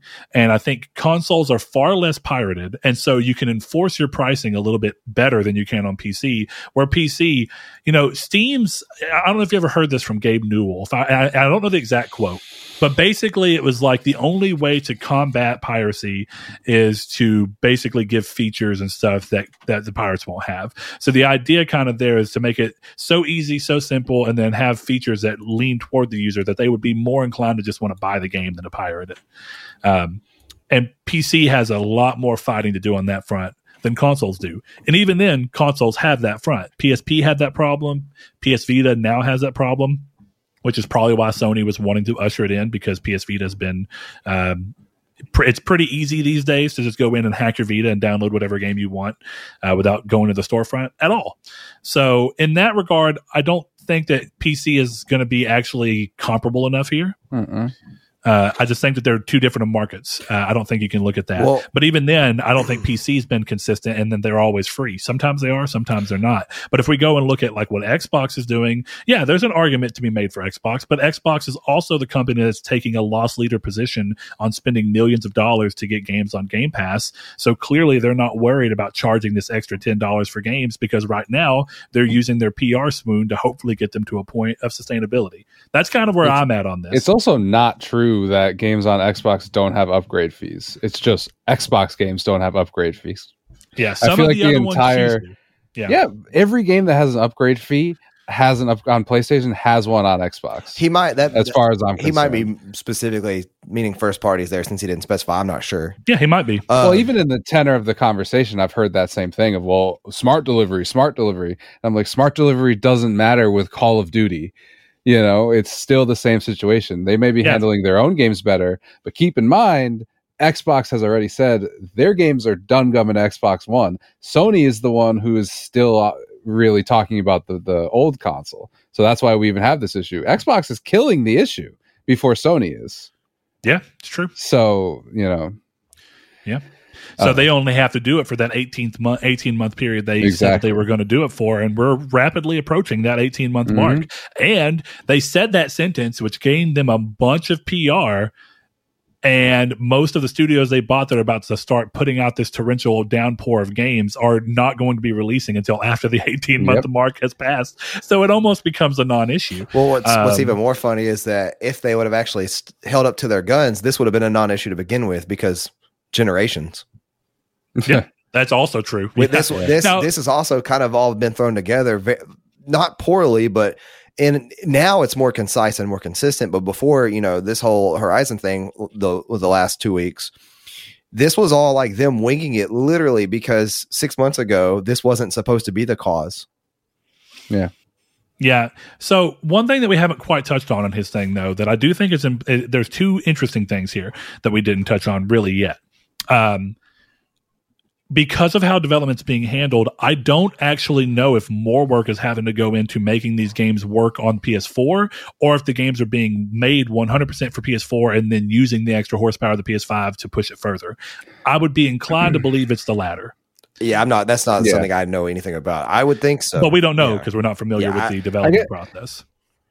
For me, I kind of, and I'm sure this doesn't surprise anyone, I kind of disagree with almost everything he's saying. But like specifically that, to me, is like the game is $60 on PS4 because it's been an entire generation of PS4 games being $60. That is the price for PS4 games.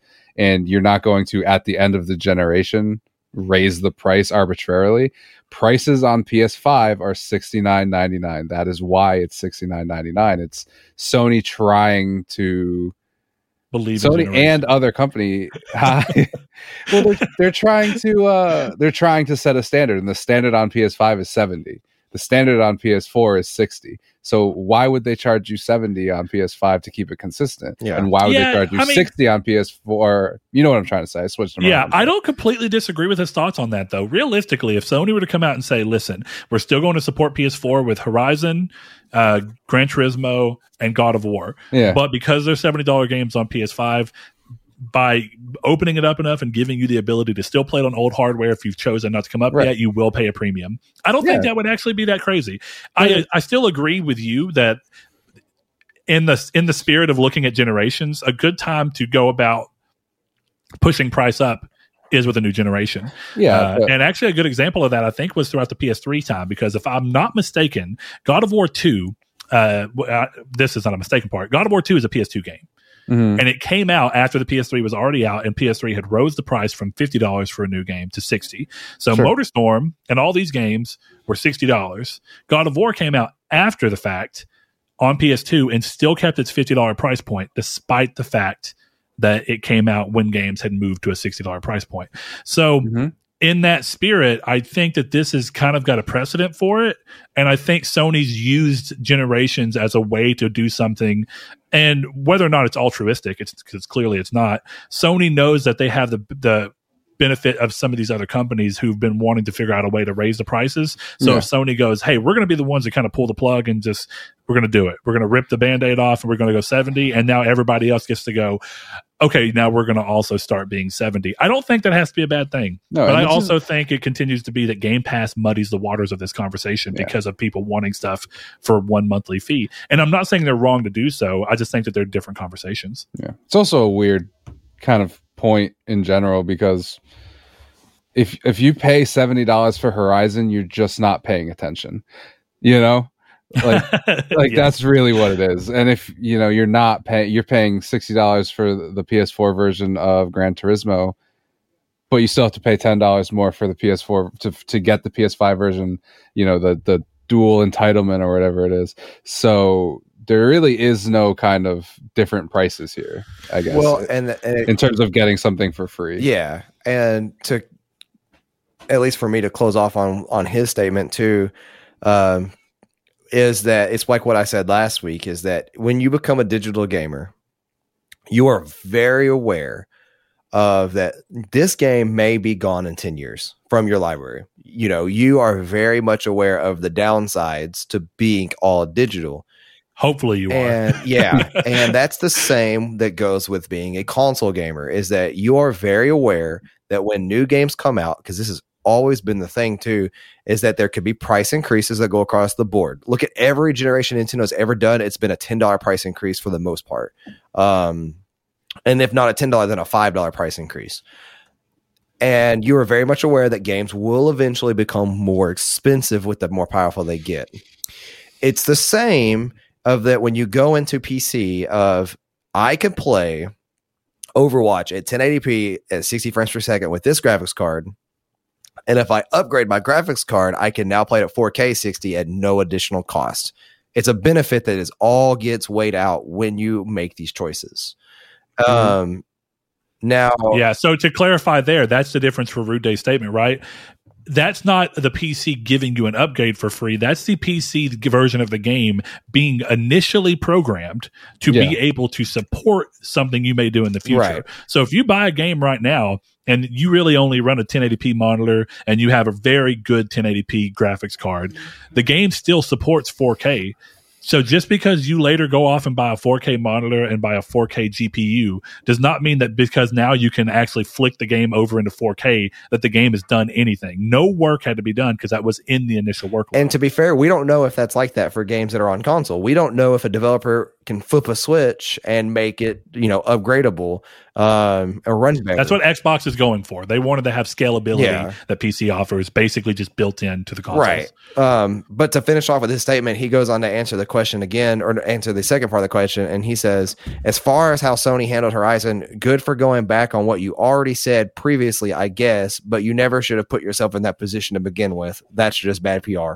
That's absolutely right. I think we could all agree on that with the way that they came out is with the whole generations thing, and then now having to kind of go back on that because of that initial statement and because of the initial statement that was made about upgrade paths, it is bad PR. But I think that bad PR doesn't mean anything in the long run. I think it's just going to be something people will forget about. It's a flash in the pan. Yeah.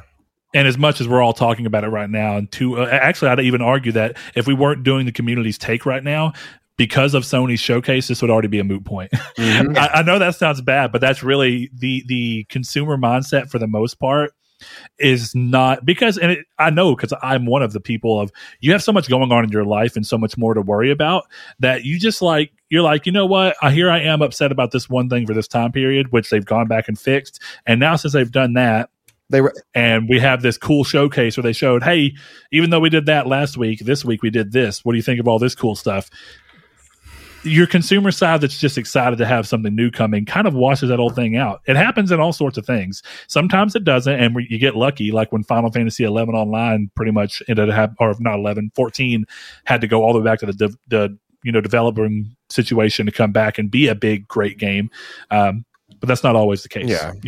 The Snow Jedi on Discord, Jason, he says, depending on the level of work done in the upgrade, I don't have an issue paying a small upgrade fee.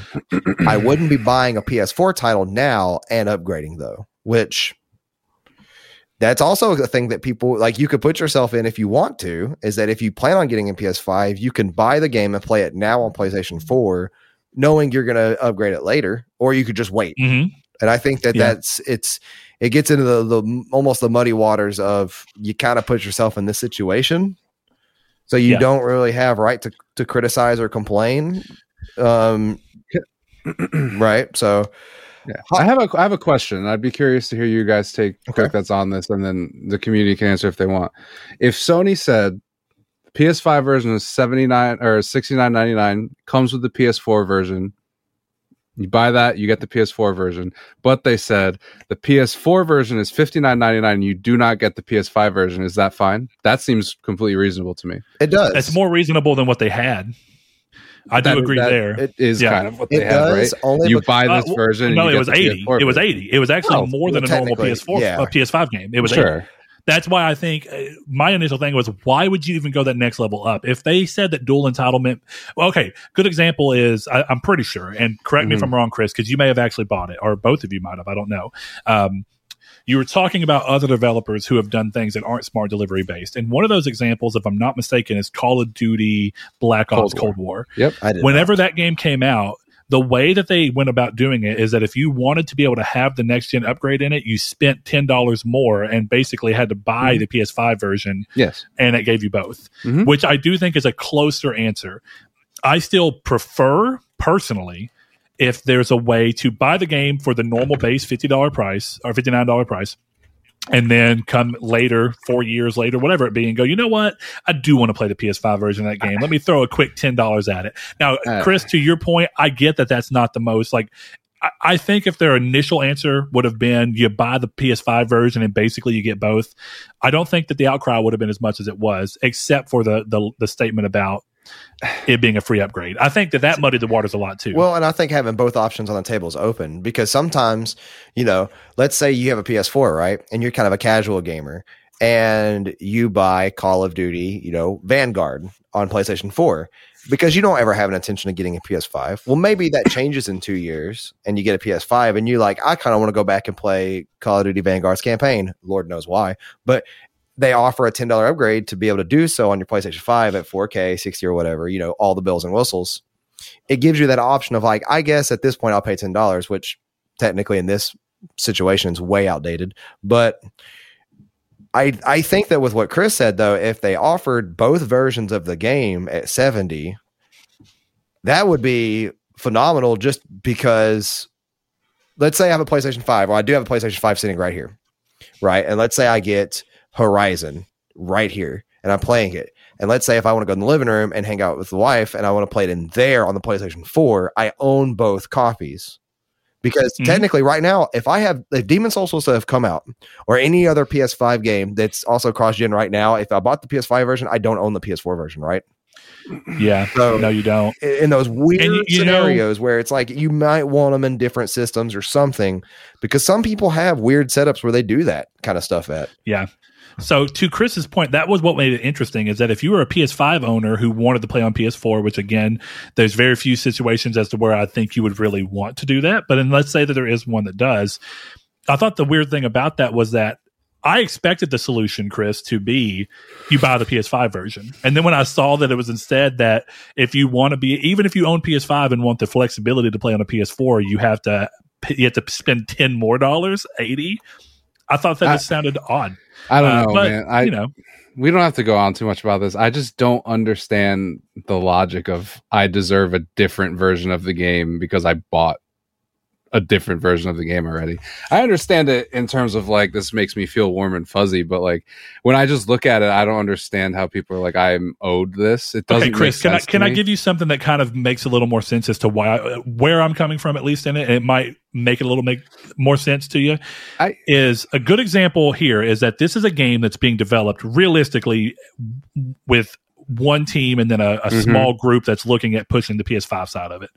That's why I think this small team and what they're doing over here to push the PS5 things, the $10 should be going towards funding that part of the game, is the way I feel. Now, there are times, this is a really old example, so just follow me for a second. I'm here. The Star Wars The Force Unleashed is a game that came out at a point in time where they wanted to put those games out on every platform that they could. So that game came out on PS2, came out on 360, came out on PS3, it came out on PSP, and I think it came out on Wii. And here's the different thing about all those, is that those weren't all individual ports. Instead, what actually happened is that the PS2 version was a completely bespoke version developed from the ground up, and just looking at their story and stuff, that actually had a few different mechanics and limitations that just couldn't do that the PS3 could. Okay. PSP version was the same. It was a bespoke version of its own that leaned into more of what the PSP could do. The 360 and PS3 version were the same games, just ported to two consoles. Sure. So if, in that console situation, if I was saying, well, I bought the PS3 version, why don't I get the PSP version? I think it's a harder thing to go right there because it was a completely different developed team making a game from the ground up for a completely different architecture. Okay, so then I fair. So then why aren't you entitled to the PC and Xbox version of a cross-gen game? What's the difference? Also, that's a fair argument. Yeah, it doesn't. You're not entitled to a different version of the game. Do you really know the answer to that? Because they're different. They're different. They're different. Well, yes, but really the answer to that is because there's no way that Steam or whatever PC store it's on and Xbox would want that, because now you don't got to go buy and they don't get their piece of the pie. That's really what it is. But when Sony's already getting your piece of the pie in this particular example and then getting a little bit more with that $10 fee down the line, I think that's what makes it a moot point. They're already getting their dish. It's their game to begin with. It's not selling it on their service because we're mad at a publisher for making a decision as a publisher when the publisher of Tales, when Namco Bandai could give me a code for each version of the game because I bought the PS5 version. They're not doing it. It's the same argument. They're not doing it because the platform holders legitimately wouldn't let them. Right. So I guess your argument here is that Sony won't let themselves do something that doesn't really matter. If anything, if they get a chance at getting a $10 upgrade later. Whereas if I bought the PS4 version today, and like Saul was saying, 5 years from now, you're like, let me play Call of Duty Vanguard for whatever reason, or let's actually use Horizon. Let's keep on the same game. Yeah. I want to play this game on PS5 5 years from now because I just want to. The chances of me doing that, because I get to spend $10 to do that versus me having to go, wait, I got to go buy the game again for PS5 for $50. I just wouldn't do it. Right. So it's more likely they're going to get more of my money if they give me a $10 upgrade pass. Sure. I guess, I don't know. It's like when you and Blake had this conversation, I kept having to feel like I needed to say that, like, I'm not trying to like suck Sony's dick or be a bootlicker or whatever. But I think when we have these conversations, there's a certain level of, you need to think as and I understand being upset and like, okay, this sucks, but acting like you're entitled to another version of a game is what sets you up for failure. And I know we'll have the same conversation when we talk about the showcase, because I have a feeling already about the way the conversation goes, because it's the tenor of everything else. And we have to start looking at this stuff as, these companies don't work for me. I have to accept this stuff. And you have to accept that the PS5 SKU is different than the PS4 SKU. Even if it was one dude running on a hamster wheel that happened to get it going, it's a different version. And until we as gamers start accepting that these companies are not doing things to help us, we're going to keep getting upset about stupid stuff like the versions cost different. And they're different versions. And it's nice that they offer an upgrade fee. But I don't even think a $20 upgrade fee is unreasonable for a brand new game, which is the difference between Ghost of Tsushima Director's Cut or Death Stranding Director's Cut. Those are old games. So I'm going to move over to Twitter to answer some more. But to close out with what Chris is saying, Brett, is very similar to what we and him said last week, is you have to set expectations to what you're doing. And as long as those expectations are set, you end up having nobody to blame but yourself if those expectations go wrong.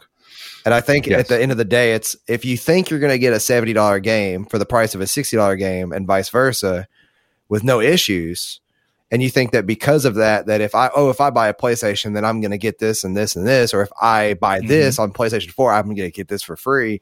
If you start thinking that, you're more likely to be upset. That doesn't mean that you can't have the opinion that you don't like it, but it's at that point, it's about being upset. Yeah, and just to clarify too on all this, right? I'm not upset. I'm buying the PS5 version. This literally doesn't affect me either. I'm not upset at it either. So from looking at this, Chris, I would even argue this isn't me being upset. I'm actually not upset about it at all. What I'm looking at it is kind of what I talked about too, where this kind of goes back to the idea of the pricing behind Skyrim, right? And that you look at what the industry as a whole does, and to some degree, you are informed by the industry. And that's why you had a good example with Call of Duty where you may know the answer to this. I'm not sure. It's a $10 upgrade fee. The $69.99 gets you both. Okay, I know that, but that's only at first. If you buy Call of Duty on PS4, just the $60 version, can you later spend $10 to go up to the other one? I don't think so, because I had a PS4 version I borrowed from my brother and didn't play it because of that.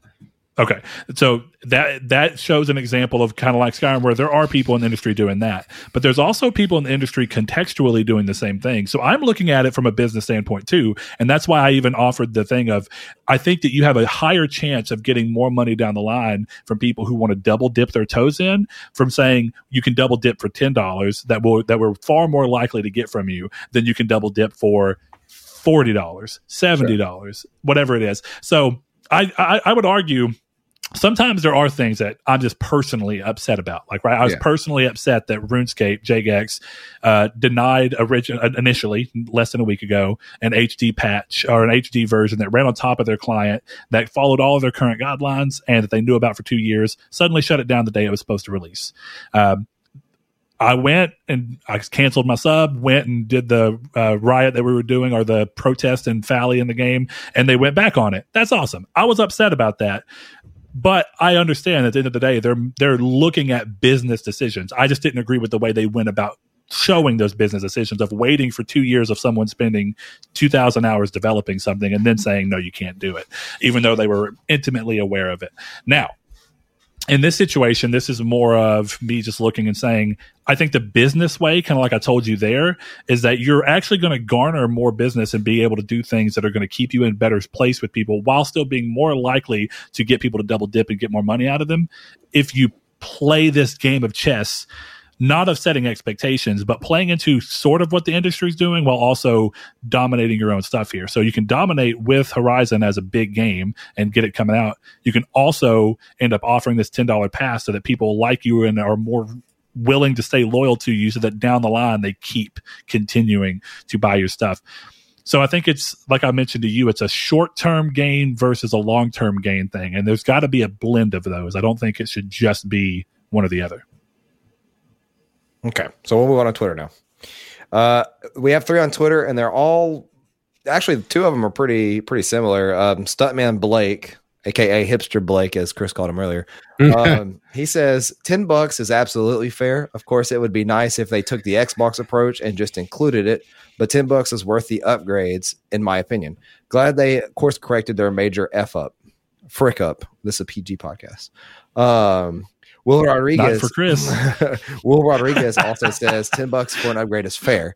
The way I see it is that if I buy a game on PlayStation 4, I should be able to upgrade for $10 whenever I decide to. I shouldn't have to buy the game twice. And then the third and final comment is most in line with, I think, all 3 of us, is all I ever cared. Or this is Shafe Dog too, another one of our Discord buddies and Twitter pals. He says, all I ever cared about was them picking one method and just being consistent. I don't care if I have to pay, though it doesn't really affect me since I no longer have a PS4. I think we all have PS4s, but we all have PS5s, is what I mean by that. Yeah. So, yeah. And I think that the through line, at least I know for the majority of us, is consistency. I don't know. Chris doesn't seem to care as much about the consistency, which is fair if you don't. But I think most people exist in that standpoint of, pick a lane and follow it. Yeah. I think that's what most people want. I think in this example specifically, I don't care about the inconsistencies because they told you up front. It's not like they waited until launch and were like, oh, haha. It's like they told you 4 months or however many. I can't do math early. I will say this is the only thing I want to say on this topic, and then we can move on. I find the argument that 5 years down the line, I should be able to go spend $10 on a different version of the game absolutely abhorrently ridiculous. That is 5 years down the line. If you were going to tell me you have a 6 month or even a year window for this to be valid, fine. 5 years down the line is ridiculous. Oh yeah, that's even better. So the 5 years was just showing. That is an entire console generation. And you want to sit here and tell me I bought the PS4 version 5 years ago and now I want to upgrade? What? That is a terrible argument. That is a straw man, and it does not work. That is insane. So I don't think it's a straw man. That was just it was the wrong word. I couldn't think of the right word for it. So I will say that, if their solution was you have a 12-month or a 24-month window to activate this $10 upgrade fee and then you forfeit it, fine.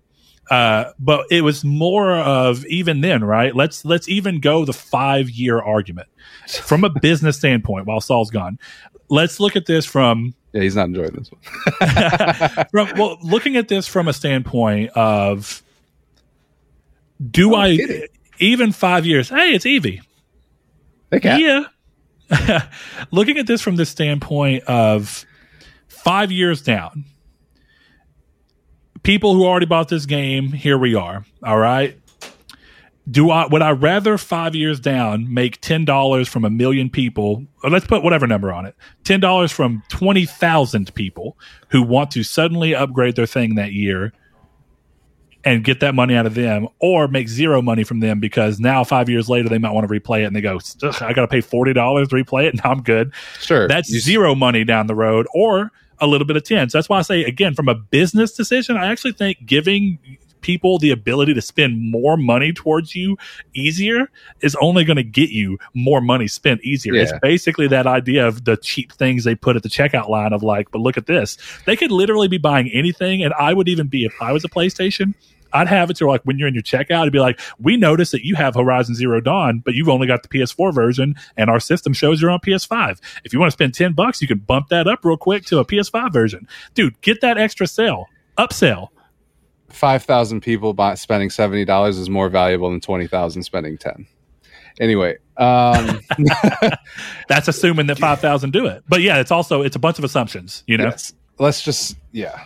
So let's go real quick because we got none off of Facebook. I want to show them a little love. Josh Ayers, one of our patrons, he says, I don't care about upgrade paths. I use them now only for trophies. So whatever a game is good enough, I'd buy it twice without a second thought if it's a good enough game. Facts. So it goes after you here.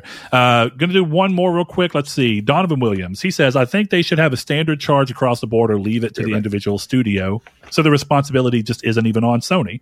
Although that would imply that first-party studios would have to decide their own pricing, which I don't know they would be okay with. That would be interesting. If Sony's own internal studios are like, our game on PS4 is $60 with a $10 upgrade fee, and the others are like, nah, we just say no. I looked away at adjusting my volume, and I looked back and Chris got kidnapped from his sex dungeon. Yeah, Chris did get kidnapped from his sex dungeon. It's okay though, because if you get kidnapped in a sex dungeon, it can only be for good things, right? You would hope so. Well, yeah. Anyways, we could go ahead and move into the main topic of the show, which of course everybody should know at this point is the September 9th Sony showcase, PlayStation showcase we had. I keep calling it a Sony showcase. But, and it's probably... You didn't know Sony's all PlayStation these days? I mean, are we wrong? Like TVs and that's not that wrong, and no. Cameras is and audio. Yeah. And the majority of their money still comes in from PlayStation. Yeah. The overwhelming majority. So to Chris's point, wanting to make sure that you're making as much money as you can from your cash cow, you might as well do The thing about Sony, too, though, is...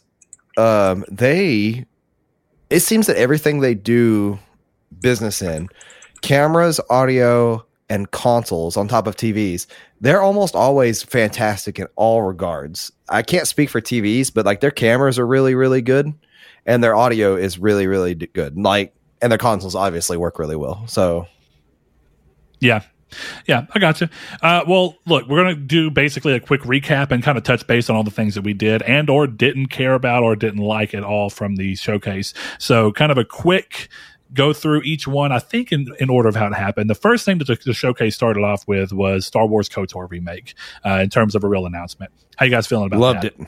Hell yeah, brother. I am super pumped. So this one's interesting. It's from Aspyr, who's our Aspire, whatever, who's been making a bunch of these games coming over, and of course Lucasfilm Games. The weird thing is EA did the original one, but they seem to have zero involvement here, which is not a bad thing. Couple of things. It is PS5 console exclusive at launch, so it will come to PC, but it will be console exclusive for some set amount of time. Not clear. No release window was given, so this is probably a lot like Dead Space Remake, where we're seeing something announced at a pretty early stage. I'm excited for it. My hope in the long run is that they find ways to take what makes KOTOR great, which is its story and its characters and its RPG mechanics specifically, and change the things that make that game a slog to play today, because they just are. Yeah, they are. I've tried replaying it on Xbox and PC, and I'm one of those people that I actually like the second one a little bit better than the first one. I do too. I do too. But yeah, that game is just it's so weirdly controlled to what I'm used to now. It's kind of like what Liam said about third person action games. It's hard to play. But I am heavily looking forward to it. Third-person action has come so far.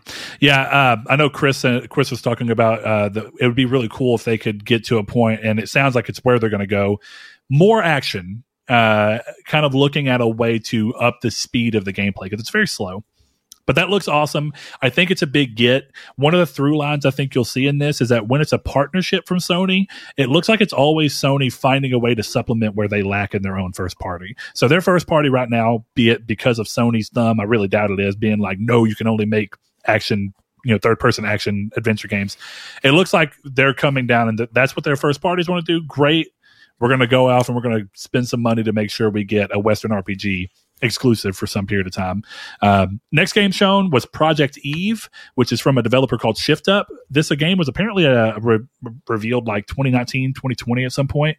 It's an action game, maybe an RPG. It looks like it's more action oriented.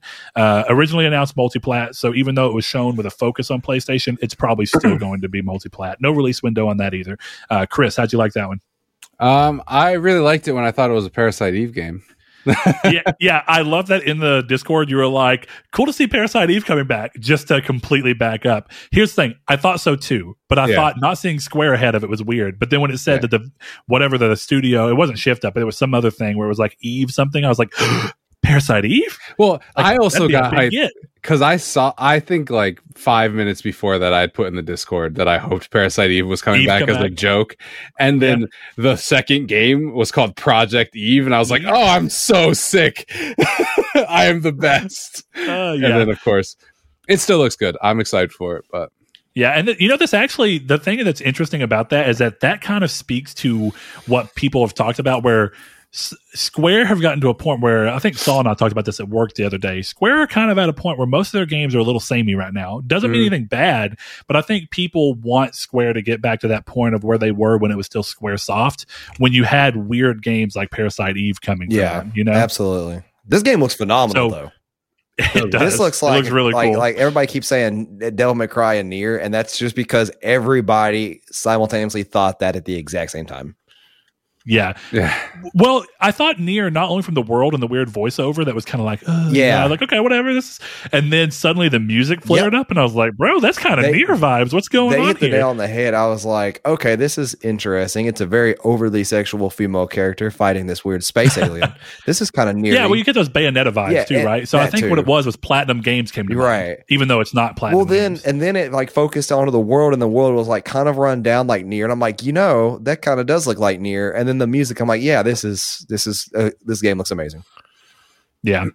Next thing up, I think they showed was Tiny Tina's Wonderland, which I think is a spin-off standalone game coming from Gearbox. Of course, it's a Borderlands spin-off if you don't know who Tiny Tina is. I asked Chris, because I knew this game had been talked about, but this is the first I saw it. So in the chat, I was like, so Borderlands basically as a D&D campaign, and that's exactly what it is. It's entirely, So I will say, I am far more drawn to the style of this than I normally am of Borderlands because of all the high fantasy stuff that's kind of being mixed in with it. I don't know if I'm going to play it yet or not. It's coming, March of next year, I think is what it was. Yeah. So, that's going to be really interesting to see. I think it looks cool. Chris had mentioned that it matches kind of what they did with Borderlands 2 DLC. Yeah, I can't remember what it's called, but it's DLC. Borderlands 2 DLC. Tiny Tina's Wonderland. I think. I don't think I ever played that. It's good. That's probably the only DLC I enjoyed from them, personally. The only one. Well, and see, this trailer excited me so much because Borderlands has a really good knack with inside jokes, and not only inside jokes, but like Easter eggs with these inside jokes. So, like playing Borderlands 3 yesterday, within the first 10 minutes, I caught a Dark Knight reference. Like, and I knew that's where it's from because of the way it was said. And honestly, if this is true, like D&D, like there's, true D&D monsters and lore in this, that's going to be really cool because they're going to do it really well done, I think. Mm-hmm. Yeah, I hope so. It looks cool. I don't know. I fell off of Borderlands 3 so hard that I'm really hesitant to want to be like, this looks cool, let me play it. But I also don't want to be jaded to Borderlands as a whole just because I haven't really cared much for the last two. So we'll see. Next thing up, though, we finally got to see a real in-depth look at Forspoken, which honestly surprised me. So that's Square Enix, of course, action RPG coming out of them. PS5 console exclusive, if for some reason you didn't know, originally started as Project Athia and is coming spring 22. Now, what caught me here is I didn't expect from all the things they showed for it to be taking place both in, I think it was New York City. Yeah.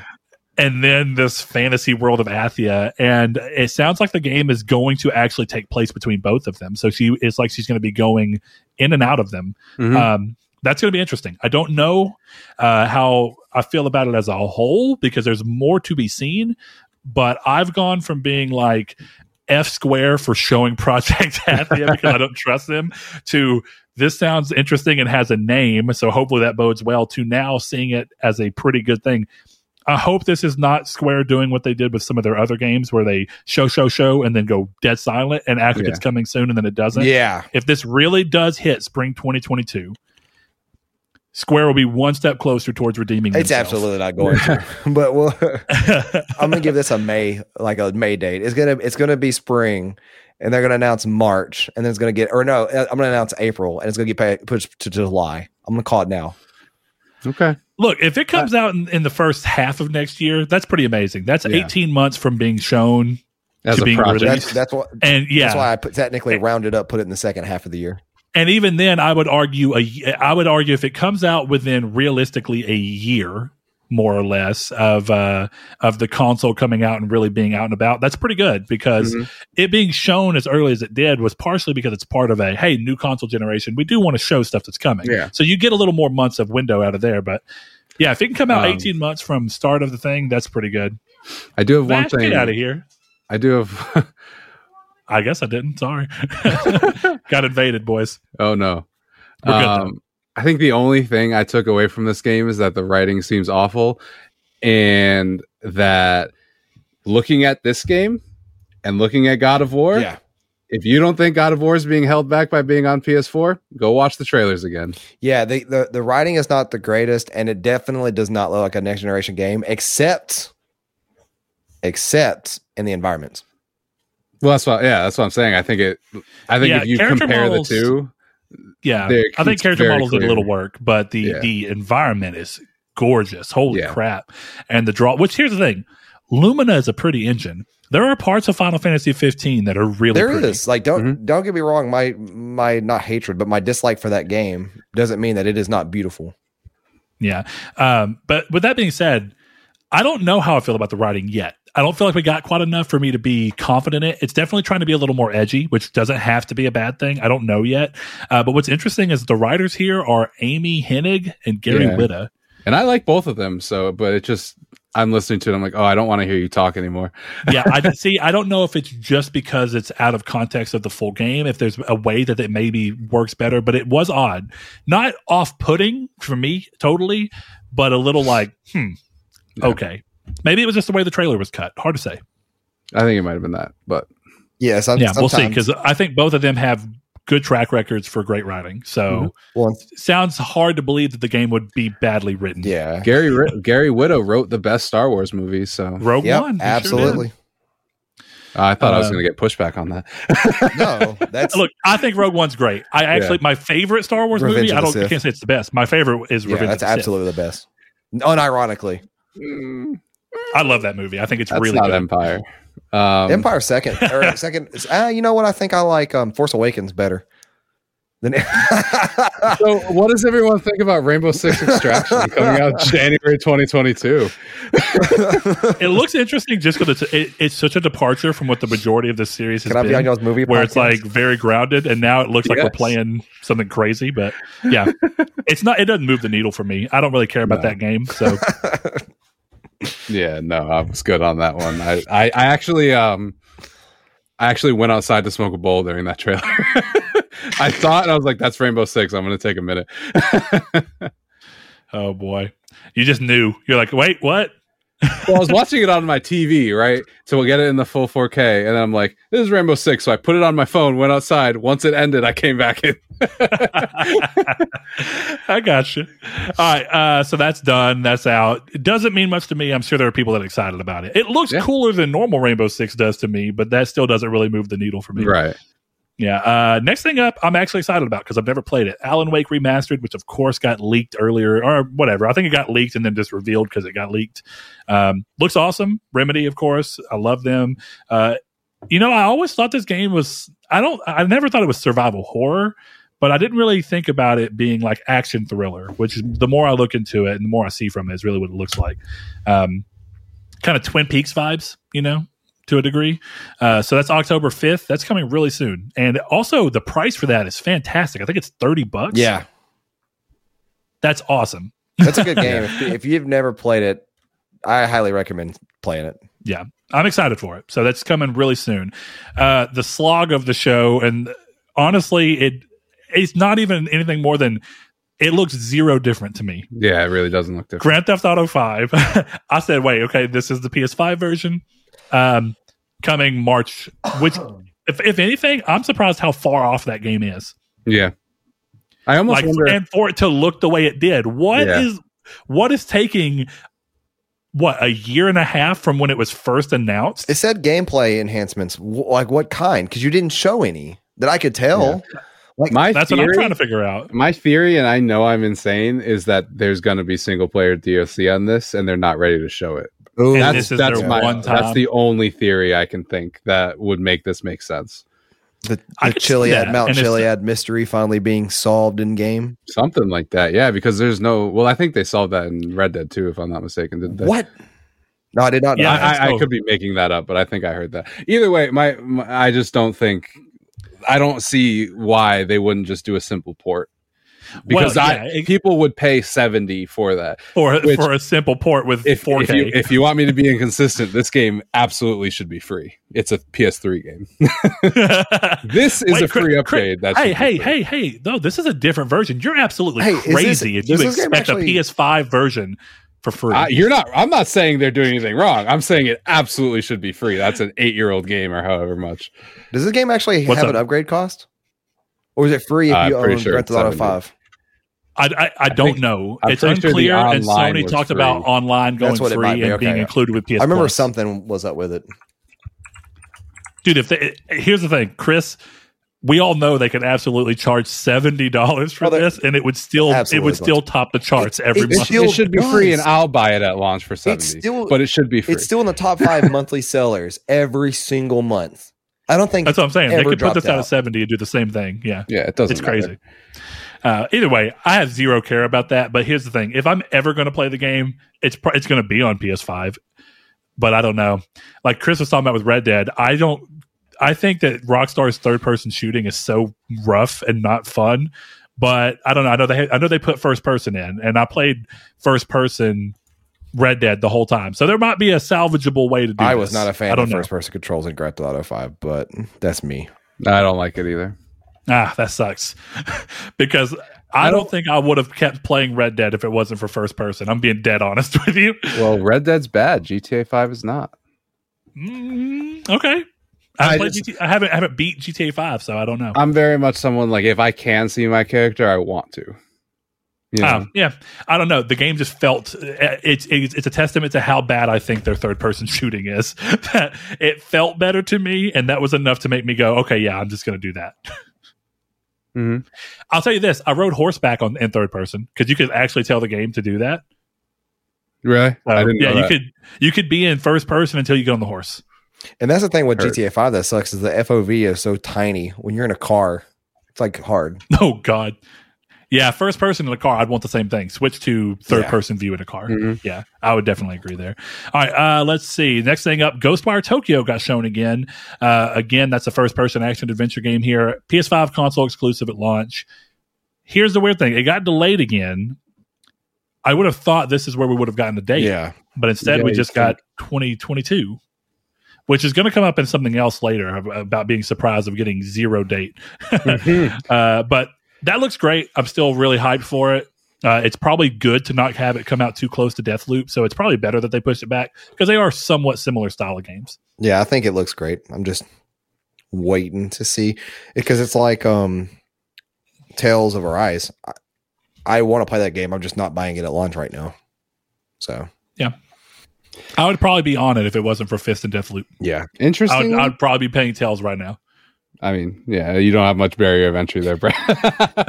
Yeah, true. But I would have honestly bought it if it wasn't for Fist because I'm trying to do better. Well, and then of course you bought it before me, but I'm trying to do better about not buying games until I know I'm going to try them. Yeah, I wish I was like that. I still have. Sometimes I'm keeping you in mind, right? There's games I'm buying sometimes where I'm like, Chris will end up getting to try that even if I don't play it day one. It's me paying you back for all the games I get to play for free. You know what I mean? That. Yeah, no, that's why I'm like, hey, I'm going to buy Fist. And you're like, I don't care about it at all. And then you're like, actually, Fist is pretty good. Yeah, it's good surprise. It works out. All right, next thing on the list I know is something that Chris is excited about, and that's Guardians of the Galaxy. Apparently I'm the only one in the world excited for this game. Here's the thing. I think that Avengers did such a disservice to Square Enix handling of Marvel properties that people don't trust it. That's all it comes down to. I don't think this has anything to do with it being Eidos or Eidos, however you say that. Yeah. I think it's just that people are like, Avengers wasn't it, so I don't think that you're going to do it. But it's a different team. I think you at least got to give this different team the chance to prove their own worth, right? If we're excited about Wolverine sight unseen, I think we can be excited about another studio trying something. You know what I mean? Yeah, I think you should. To be fair, the only reason I'm not hyped about this game, and I'm cautiously optimistic about it, is because of the way the trailers have been cut. It seems like the jokes are not exactly being told, I think, in the way they could be because of the editing of these trailers. So I'm almost curious if these jokes that they're saying in the trailers and just the dialogue is going to be better in the game. Because to me, the dialogue is not the greatest in these trailers. I agree with that. It's similar to Forspoken. I don't love it or hate it, but it's similar to Forspoken where I felt like there was a couple of moments where I was like, I wonder if that plays better in context of the situation around it. And I do. Well, I'm just that's where I just stand on it. I think I'm going to end up getting it, especially if it's multiplayer based, but we'll see. Is it? I don't think. I don't know. I don't think it's been said it's not, right? That's the only reason I'm not sure. I think that it's a single player story based. If anything, I think that they got to do that after Avengers. They've got to be like, no, this is us doing a 100% single player story based. I will say, I do have a mini rant on this game because I've been frustrated with this. I'm very tired of I don't like the look of this game because it looks like off-brand movie MCU characters. I hate that. First off, this game doesn't look like that at all. It doesn't. Second off, I'm very happy with the MCU is based off comic books. These people have looks. So you can't, I don't know what people expected. It was a big thing around Avengers where it's like, oh, these look like off-brands. I'm like, no, they look like adaptions of the comic book characters, which is what the movies are and which is what all the other games will be. So they're obviously going to look slightly close. But I remember I was hearing, I think it was Sacred Symbols, they were saying oh, well, this looks like off-brand Chris Pratt. And I'm like, A, it doesn't look like anything like Chris Pratt. And no, it doesn't at all. And B, it looks these characters look almost exactly like the comic books. I don't know what you want.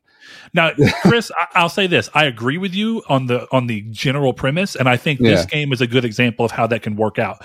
And I think that there are clear references, right? Of course, it's going to look like Peter Quill because he wears a red jacket and has a mask. He's a character. But I think, exactly. I think the difference here is that I definitely feel more like when I'm looking at Avengers that it's too close, but just barely missing.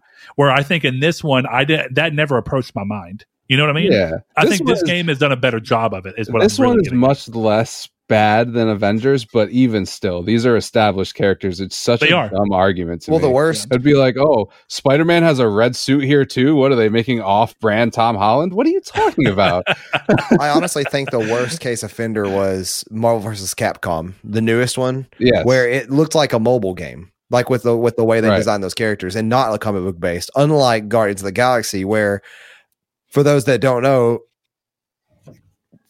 I love Chris Pratt in those movies. Those are some of my favorite Marvel movies. That was not, he is a accurate representation of him as a human. I'm not a massive fan of, but he works out really well. He doesn't look like Star-Lord. No. Realistically. Well, he I like Chris Pratt. Yeah. He does. Yeah, he plays it well. Those movies are good. Yeah. Yeah. Anyway. But across the board, I am very happy with the way this game looks visually. Dude, like Rocket and Groot look so good. Yeah, they do. Yeah.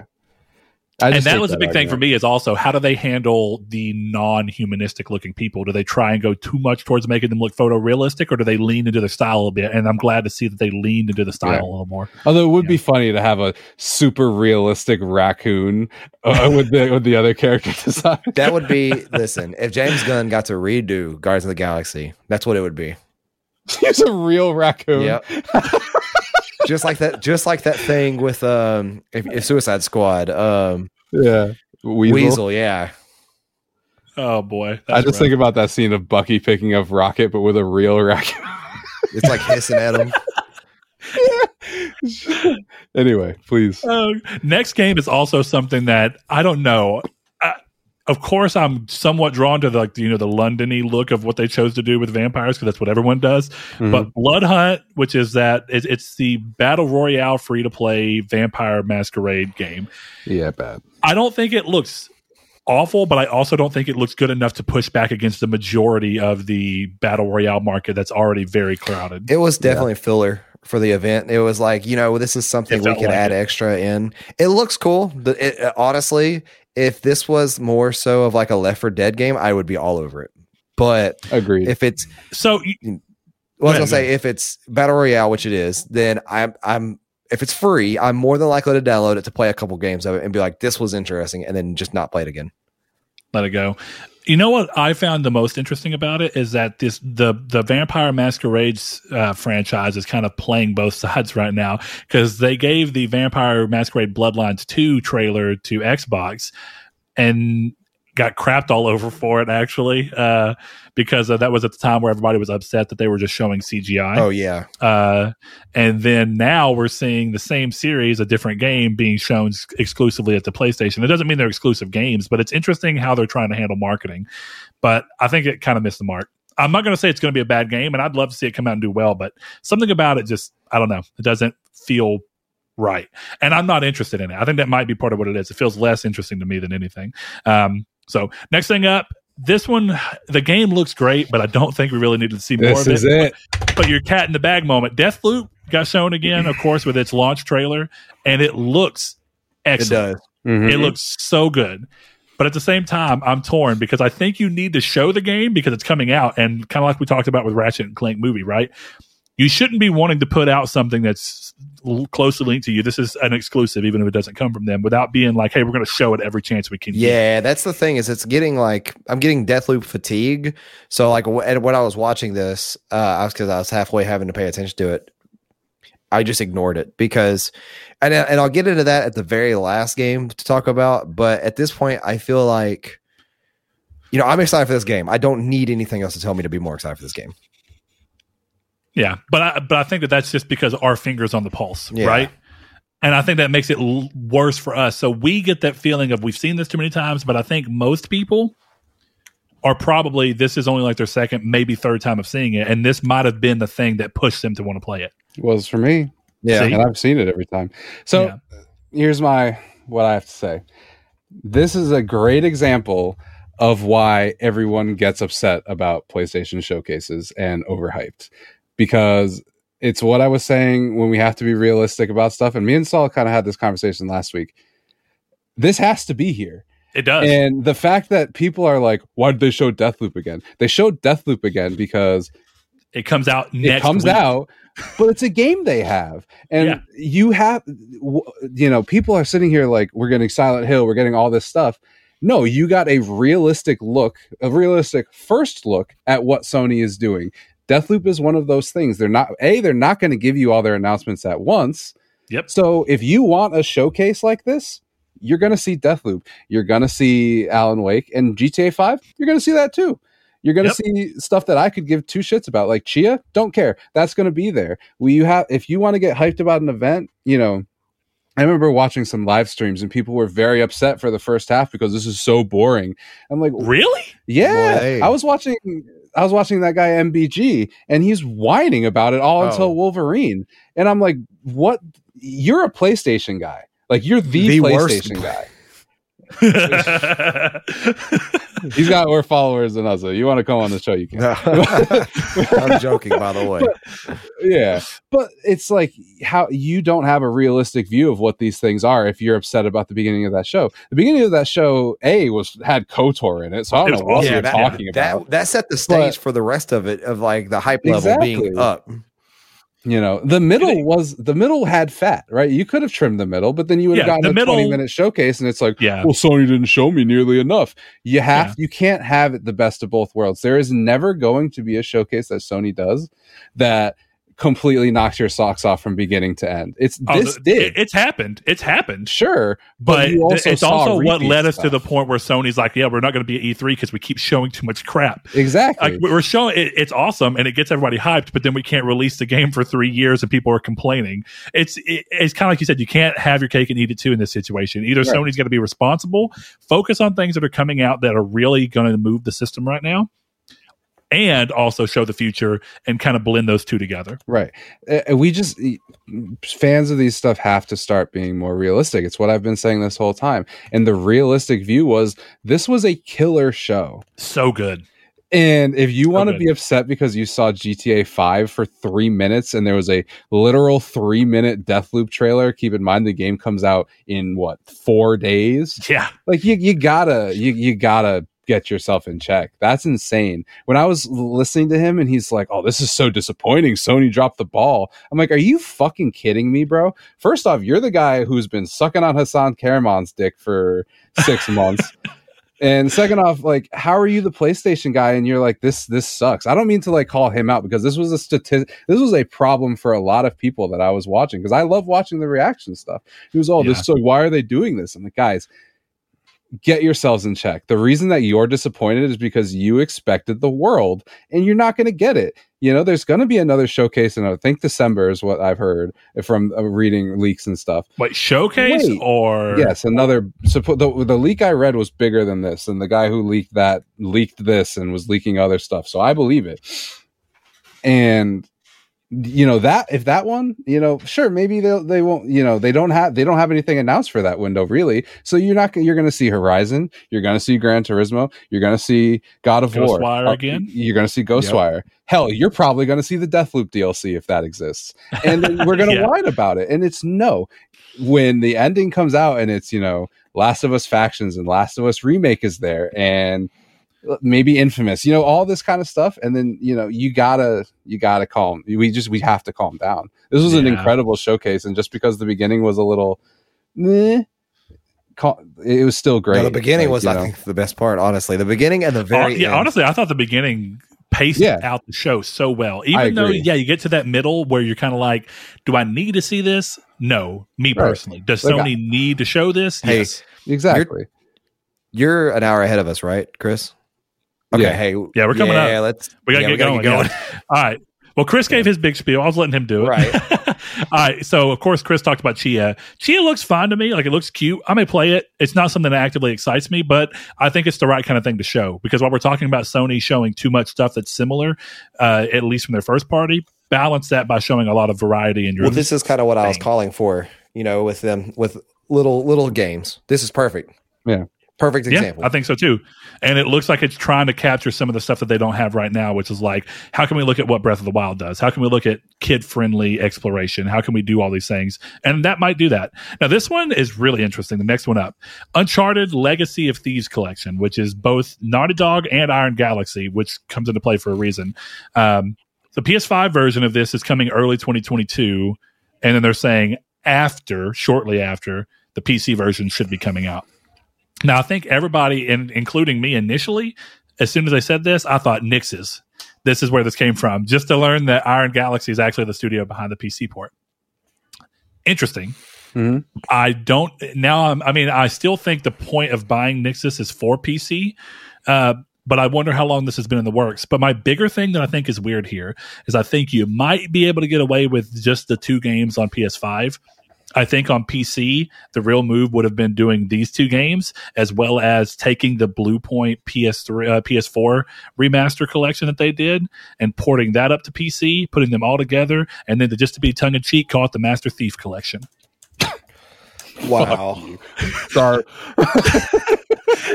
But I really do mean this. Why? Okay, look. How do you combat Master Chief on PC? Put all of your biggest character, and Nathan Drake is one of their biggest characters, into one collection in a time where it makes sense. Because I got to be honest, this kind of reminds me of like, why would someone who's only been playing Xbox their entire life be excited to jump into Kingdom Hearts 3 on Xbox when they don't know what else is going on? Yeah, it feels weird because I'll be honest, 4 is a good game, but the majority of what I think makes 4 really good is how it compounds the previous 3 game stories together into one final outing. I don't know that game is as big of a 1-2 punch if you're coming into them with zero context. Yeah. I think Lost Legacy works as a standalone game a lot better than 4 does, even though it still is kind of like, oh, we're looking at old characters. So that'd be my one move. I think it's an odd choice, but it is an odd choice. So continuing on from there, the rest of this is all first party. So quick fire, Gran Turismo 7 came back around, got shown. Looks great to me. Cars. Yep, looks like a simulation racing game. I will say, very upset because that beginning, that first 10 seconds, I thought it was Bloodborne. Yeah, I thought it was Castlevania. I don't know what they were. I thought it was Castlevania. I don't know what they were thinking with that music. I get it, but no. I'm pretty sure that's exactly what they were thinking. Like, got them, because Sony in this show showed they're willing to. Hey, this is the tease for the Castlevania remake coming from Blue Point. All right, MBG.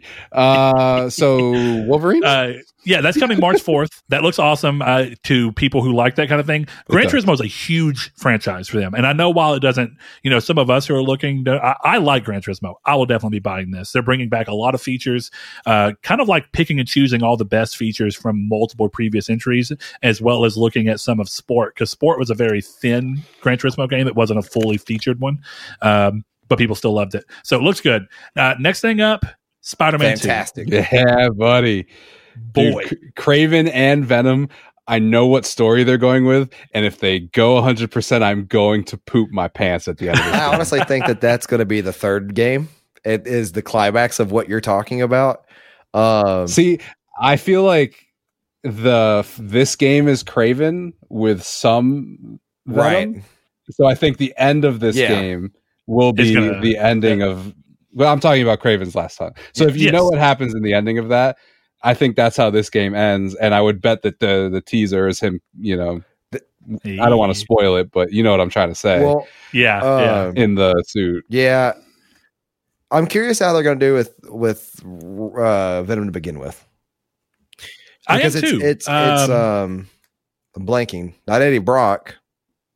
Mm-mm. Well, we don't know that. I don't think they gave. We don't know who it would be. They actually haven't said who. It's going technically, to be. You would think it's going to be. Well, you think it's Harry Osborn. Yeah, I don't know why I can't think of his name. I can't want to say Frank Osborn. That is.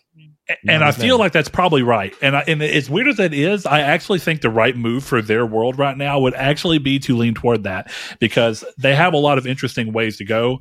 And kind of like Chris talked about, right? This is based off of comics, but you still want to surprise people. You don't want it, like, you want to lean into things that people like. So if they can pull from Kraven's Last Hunt and kind of go through that, and then also kind of pull from their own interesting, unique twist on something, I think kind of melding stories together and making them unique to where you feel like there's a sense of familiarity if you're a fan of the comics, but then there's also this new mystery that you're seeing unfold. That's the best of both worlds, and I think that's how they really do this. I don't know if they have the balls to do this, but I hope they do. I hope this is Kraven and Harry, Venom, Peter, Miles. The end of Harry loses it at the end. Peter gets the Venom suit, and the third game is Miles versus Peter. Bro. Woo! That would be cool. What a series of events that would be. Because that's Venom's goal is always to get to Spider-Man. Pretty much. It's never like everyone else is just a vessel. Spider-Man's the perfect vessel. So I pray to God that the third game is Miles trying to save Peter. It would actually be more effective if it was Peter trying to save Miles, but I don't think. I agree. That would be really interesting, and that would be the twist, right? Because you know what? This is going to be amazing. I can even look. We're pure speculation. Right so 2023 on this. I think here's the thing. I was both really excited to see it and also like, okay. Depending on when in 2023, this might have been a little too early. Still cool. I don't necessarily hate it. If they kind of follow it feels very in line with the initial Spider-Man reveal where they didn't show much besides story beats and kind of got you hyped on that, and then they started showing more of the following. So I could see us getting real gameplay on this sometime around August of next year, maybe. Though it's only a year and a half. Yeah, it's only, and exactly the first Spider-Man was announced and released within around that 18-month period. So, which is why my theory. Go ahead. Sorry, I didn't mean to cut you off. Oh, you're good. What's your theory? My theory is that Wolverine is first. See, I was curious as to what you thought on that. I was wondering too, because here's the thing. How many teams does Insomniac internally actually have? I don't know. Has it grown at all since they got purchased? I would bet, yeah. I would bet as well. So could it be feasibly possible that even though they just got off of Ratchet and before that they got off of what I imagine was a smaller team handling Miles Morales, since it's reusing assets and to a degree, because also there had to have been a team working on Spider-Man Remastered. Was it the same team? Doubtful, but it could have been. Yeah, I don't know, man. I'm kind of curious. Is Insomniac's actual way to just start dominating PlayStation to have a yearly release? Because then you would have 2019 being 2020, I guess, actually being Spider-Man Miles Morales, 21 being Ratchet, 22 being Wolverine, 23 being Spider-Man, and then whatever VR games that you can get through in that. Dude, if they can hit that kind of pacing, which I already think Insomniac's the studio Sony needed to buy to get great games out quickly. Yeah. I don't know. I could be crazy, but if you just look at the way that Spider-Man was shown, it was 2016 in E3 was the teaser, and it came out in 2018 November. That's a year and a half. I could be crazy because Spider-Man, they teased Spider-Man, and it's almost 2 years away. But I think the logic tracks that this at least fits that timeline. Chris, are you familiar with? And otherwise, why show it? Go ahead, Chris. Are you familiar with Amazing Spider-Man 698 with Doc Ock? You'd have to be. Yes, I know. I think so. Okay, that would be. Are you talking about Superior? No, Amazing. Okay, then I'm not 100%. This is the one with Doc Ock and Peter and a tube. That's all I'm going to say, really. No, I don't think. Okay, never mind then. Gotcha. Never mind. Well, I want to know what you were thinking. Well, okay. I'm not sure I know. So I guess I could just spoil 698 then. But it's eventually like Doc Ock, his body is laying in a tube and he's dying, and he somehow takes over Peter Parker's body, and Peter Parker's that's Superior. Is that Superior? That's Superior. Yes, that's Superior. That's what I thought you were talking about. Hey, I don't know why I thought it was amazing, but yeah, okay. I want to see that in a game. I would like to, but I don't know if you can pull it off the same way that you can in comics. Yeah, because I think that the tension comes from being like, why the hell is Peter hitting on other women? Why is he and being kind of like a dickhead? I'm kind of curious though. Can Kraven's Last Hunt be pulled off well in a video game? It's been a while since I've read it, but I can't remember if it's a reveal at what I'm alluding to in that one. It's a reveal. Okay, yeah, that'll be hard to. It's the end of the saga. That'll be hard to go with, right? Because of voice acting. Yeah. Well, as much as I don't want to speed through the show, I know, Chris, I'm trying to be mindful of your timeline here, buddy. 3:00 was like, I have a little bit of wiggle. To be fair, I also haven't eaten at all today, and it is now 2:00. So we'll save Spider-Man talk for another time. Okay. Yes. So look, last thing. Oh, and really there's one thing, that Radiohead game I completely skipped over. I don't know what it is. So it means nothing to me. Yeah. So whatever, that didn't mean anything to me. If it meant something to y'all can feel free to talk about it. But the final big reveal for the showcase was God of War Ragnarok being confirmed that Ragnarok is indeed the name. Even though Corey Barlog was being a little coy about that. Different director, no surprise to me, because every God of War game until that has always changed directors. Okay, mainline, because actually Rue Rasiria from Ready at Dawn directed both of the PSP God of War entries. But Corey Barlog helped write them, interestingly enough. So they've kind of rotated around and had different directors or co-directors at different points in times in the series. So in this case, that's not surprising, but the surprising part, I guess the first thing to say is it looks amazing. It does look really good, and it looks like it's going to continue a lot of things. But to Chris's point, I feel like I'm seeing cross-gen in action right Yeah, here. you do. The weight of cross-gen. You do, because it still looks good, but it looks like it's held back. I mean, it looks so close to God of War. That's the point. That's what I think you see the proof in the pudding there, is that while the trailer looks good and like the environments look fantastic, it does not look tons like different in terms of God of War. And that could be a testament of how good God of War looked, right? Like that could I think it's a bit of both. But it made me super excited for it. I just the last like 20 seconds of that trailer should have been left out.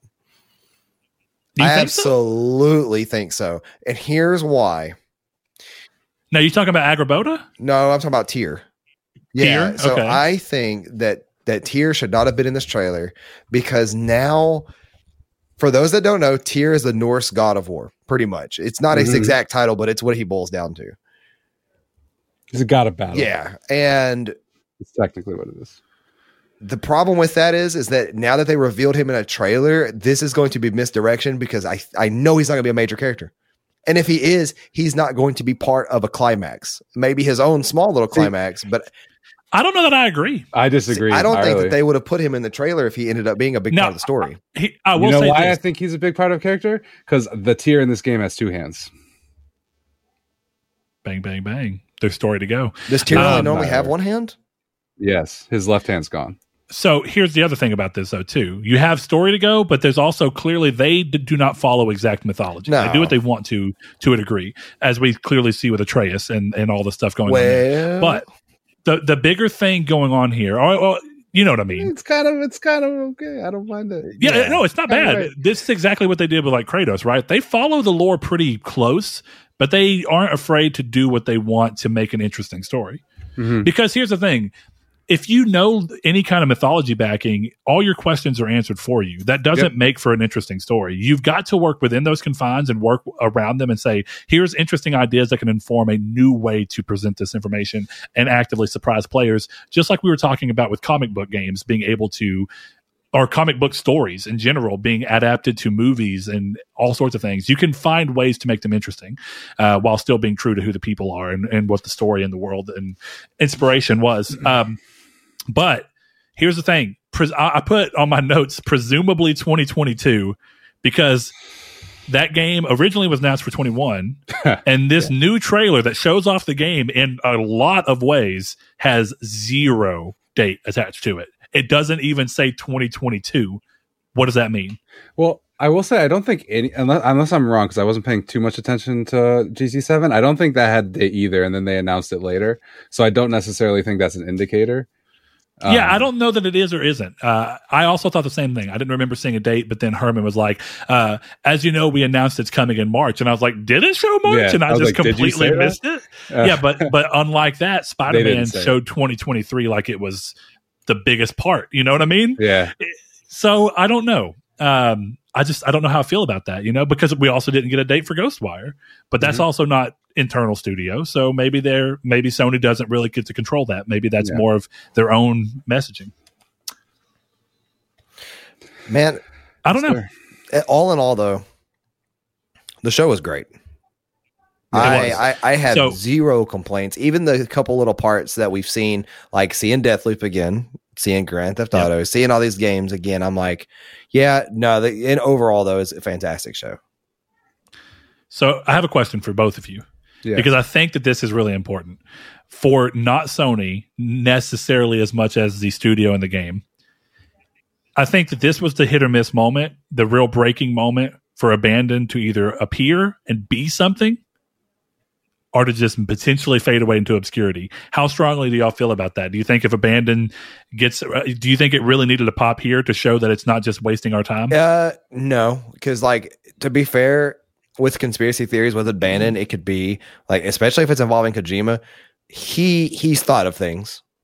So which at this point I'm getting, I don't know, maybe this whole radio silence thing they're doing is part of it, but it's hard to say, but I think that Kojima would have made this even if the game's coming out this year, he would have said, don't put it in the showcase. I don't know how I feel about that. It's not even, I just think that the more you go, the more you run the risk of people being angry. But I don't know, because realistically, to your point, right? Even if this goes all the way into the ground and everyone loses all faith for Abandon, and then suddenly it is revealed that it's Kojima, it would all be washed away. The hype would be back 100 times over, and Metal Gear Solid or Silent Hills will sell tens and tens and thousands of millions of dollars because of that. It will all be forgotten the second it happens. Just like people, this upgrade path thing we talked about how like it's all mended now technically because of this event, like people forgot about it.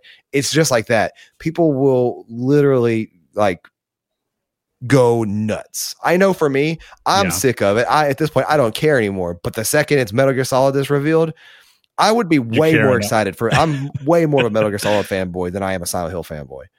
But either or, I'm going to just go insane. Okay, Chris, your thoughts on that? I'm no longer following Blue Box. Don't care. But I think that's what I think happens. So I guess this is my thing to say, Saul. If it turns out that it's not Kojima, this was really the make or break moment for the actual Blue Box studio to come out and say, we are real. This is what we're working on, even if it was rough. Now I agree with you. If it's Kojima, it doesn't matter. It washes it all away. If it's not Kojima, it's done. People have lost all interest. The thing is that the game, even with everything going on, had this thing of where it was in people's mind because it was just so interesting of everything going on around it. It was intriguing, and you wanted to follow it because you just, even if you didn't care about any of the games, you just want to know what's going on. But what ends up happening now is that if they keep doing this was their moment to come out and say, here's who we really are, and this is why you should care about this game. And then they would have gotten some percentage of people to care. I think for the majority, though, everybody who they had kind of wrapped around their finger has completely slid off. Mm-hmm. Yeah. And again, unless it's a Kojima reveal, every bit of this has been wasted. Yeah. Even if they stumbled into this accidental viral marketing and then leaned into it, they could have capitalized. I think they've completely missed their chance to do so if they are not Kojima. Yeah. I mean, the thing is, if the game is good, it will be good anyway. It's just getting people to play it. You know what I mean? I don't respect the studio anymore at this point because that's for sure. They've played a bad game, and then the evidence of their studio is nothing. Yeah, and I think that's just kind of a little buried in the ground. But guys, this has been a fun episode. It's been episode 228. For those that watch along and that enjoy, you can find us in quite a lot of places. You could follow us on or subscribe to us on YouTube at youtube.com/Nartech. And of course, we're across almost all podcast services, all major ones at least. And if you want to join in for some of the fun, whether it's community's takes or just regular hijinks with conversations, go check out our Discord, which will be in the link of the description below, and our Twitter, which is Triangle SQRD, and of course our Facebook group, which is Triangle Squared A PlayStation Podcast. Most importantly, if you just want to help support the channel out, even at $1 a month, you can follow us at patreon.com/Nartech, where all those funds, they don't go to our pockets. They don't go to, games or anything like that. They go to making the show better. We're recording from home now because Brett had some COVID exposure to him, and I'm one of those that's at risk. So having this camera be able to film and everything else has been helpful because of that fund there. You get some cool benefits as well, like quarterly custom cases that you get to pick out at a $5 tier. And then, just for being $1, not only do you support the channel, you get some cool Discord stuff. And So shout out to two in particular. I like to always shout out the ones who come back or who newly sub. So Rude Days 93 and Jason Clendenning both had to cancel subs for whatever reason. We of course see what's going on, and we appreciate any level of patronage we get, but it's even better and so awesome to see you guys come back. Rude Days re-upped for $5 a month, and Jason for $7. Thank you guys. So thank you guys. Really, really super appreciate it. And I'm glad that you find that value to feel comfortable doing so. So we hope we continue to offer that to you. But of course, it's time to wrap this show up. Thank both of you guys for joining me. Like Saul said, this has been 228. We will see you guys next week. But Community's Take, of course, if you aren't aware, go hit those things up that Saul said so you can talk to us about how you thought the showcase went, and if you agree with Chris that it was great and us that it was great, or if you hate the fact that they have to show stuff off, make sure you let us know. And we'll see you guys next week and talk about those things. So lastly, of course, shouting out our patrons over on patreon.com/Nartech. And those are, of course, Jason Clendenning, Rude Days 93, Kyle Grimm, Josh Jarrell, Matthew Green, my name is Dan, Luke Bartolomeo, Sean Santarud, Funk Turkey, Danny Villalobos, Corey Hickerson, Blake Popst, Kevin Baconbits, Mark Schutz, Shadowist, Steven Salazar, The Stonard, Rich, Constantly Kenny, Solitary Red, Chris Figs, Zachary Sawyer, Landis, Rude Days 93, Josh Drago, Bailey Robertson, Brian, Donovan Williams, Derek Porter, Josh Ayers, Joshua Lago, Sean 1 Neo, Tyler Powers, Jehudi MD, Rob Warp Point, Richard Schaefer, and Ham and Egger. Thank you all.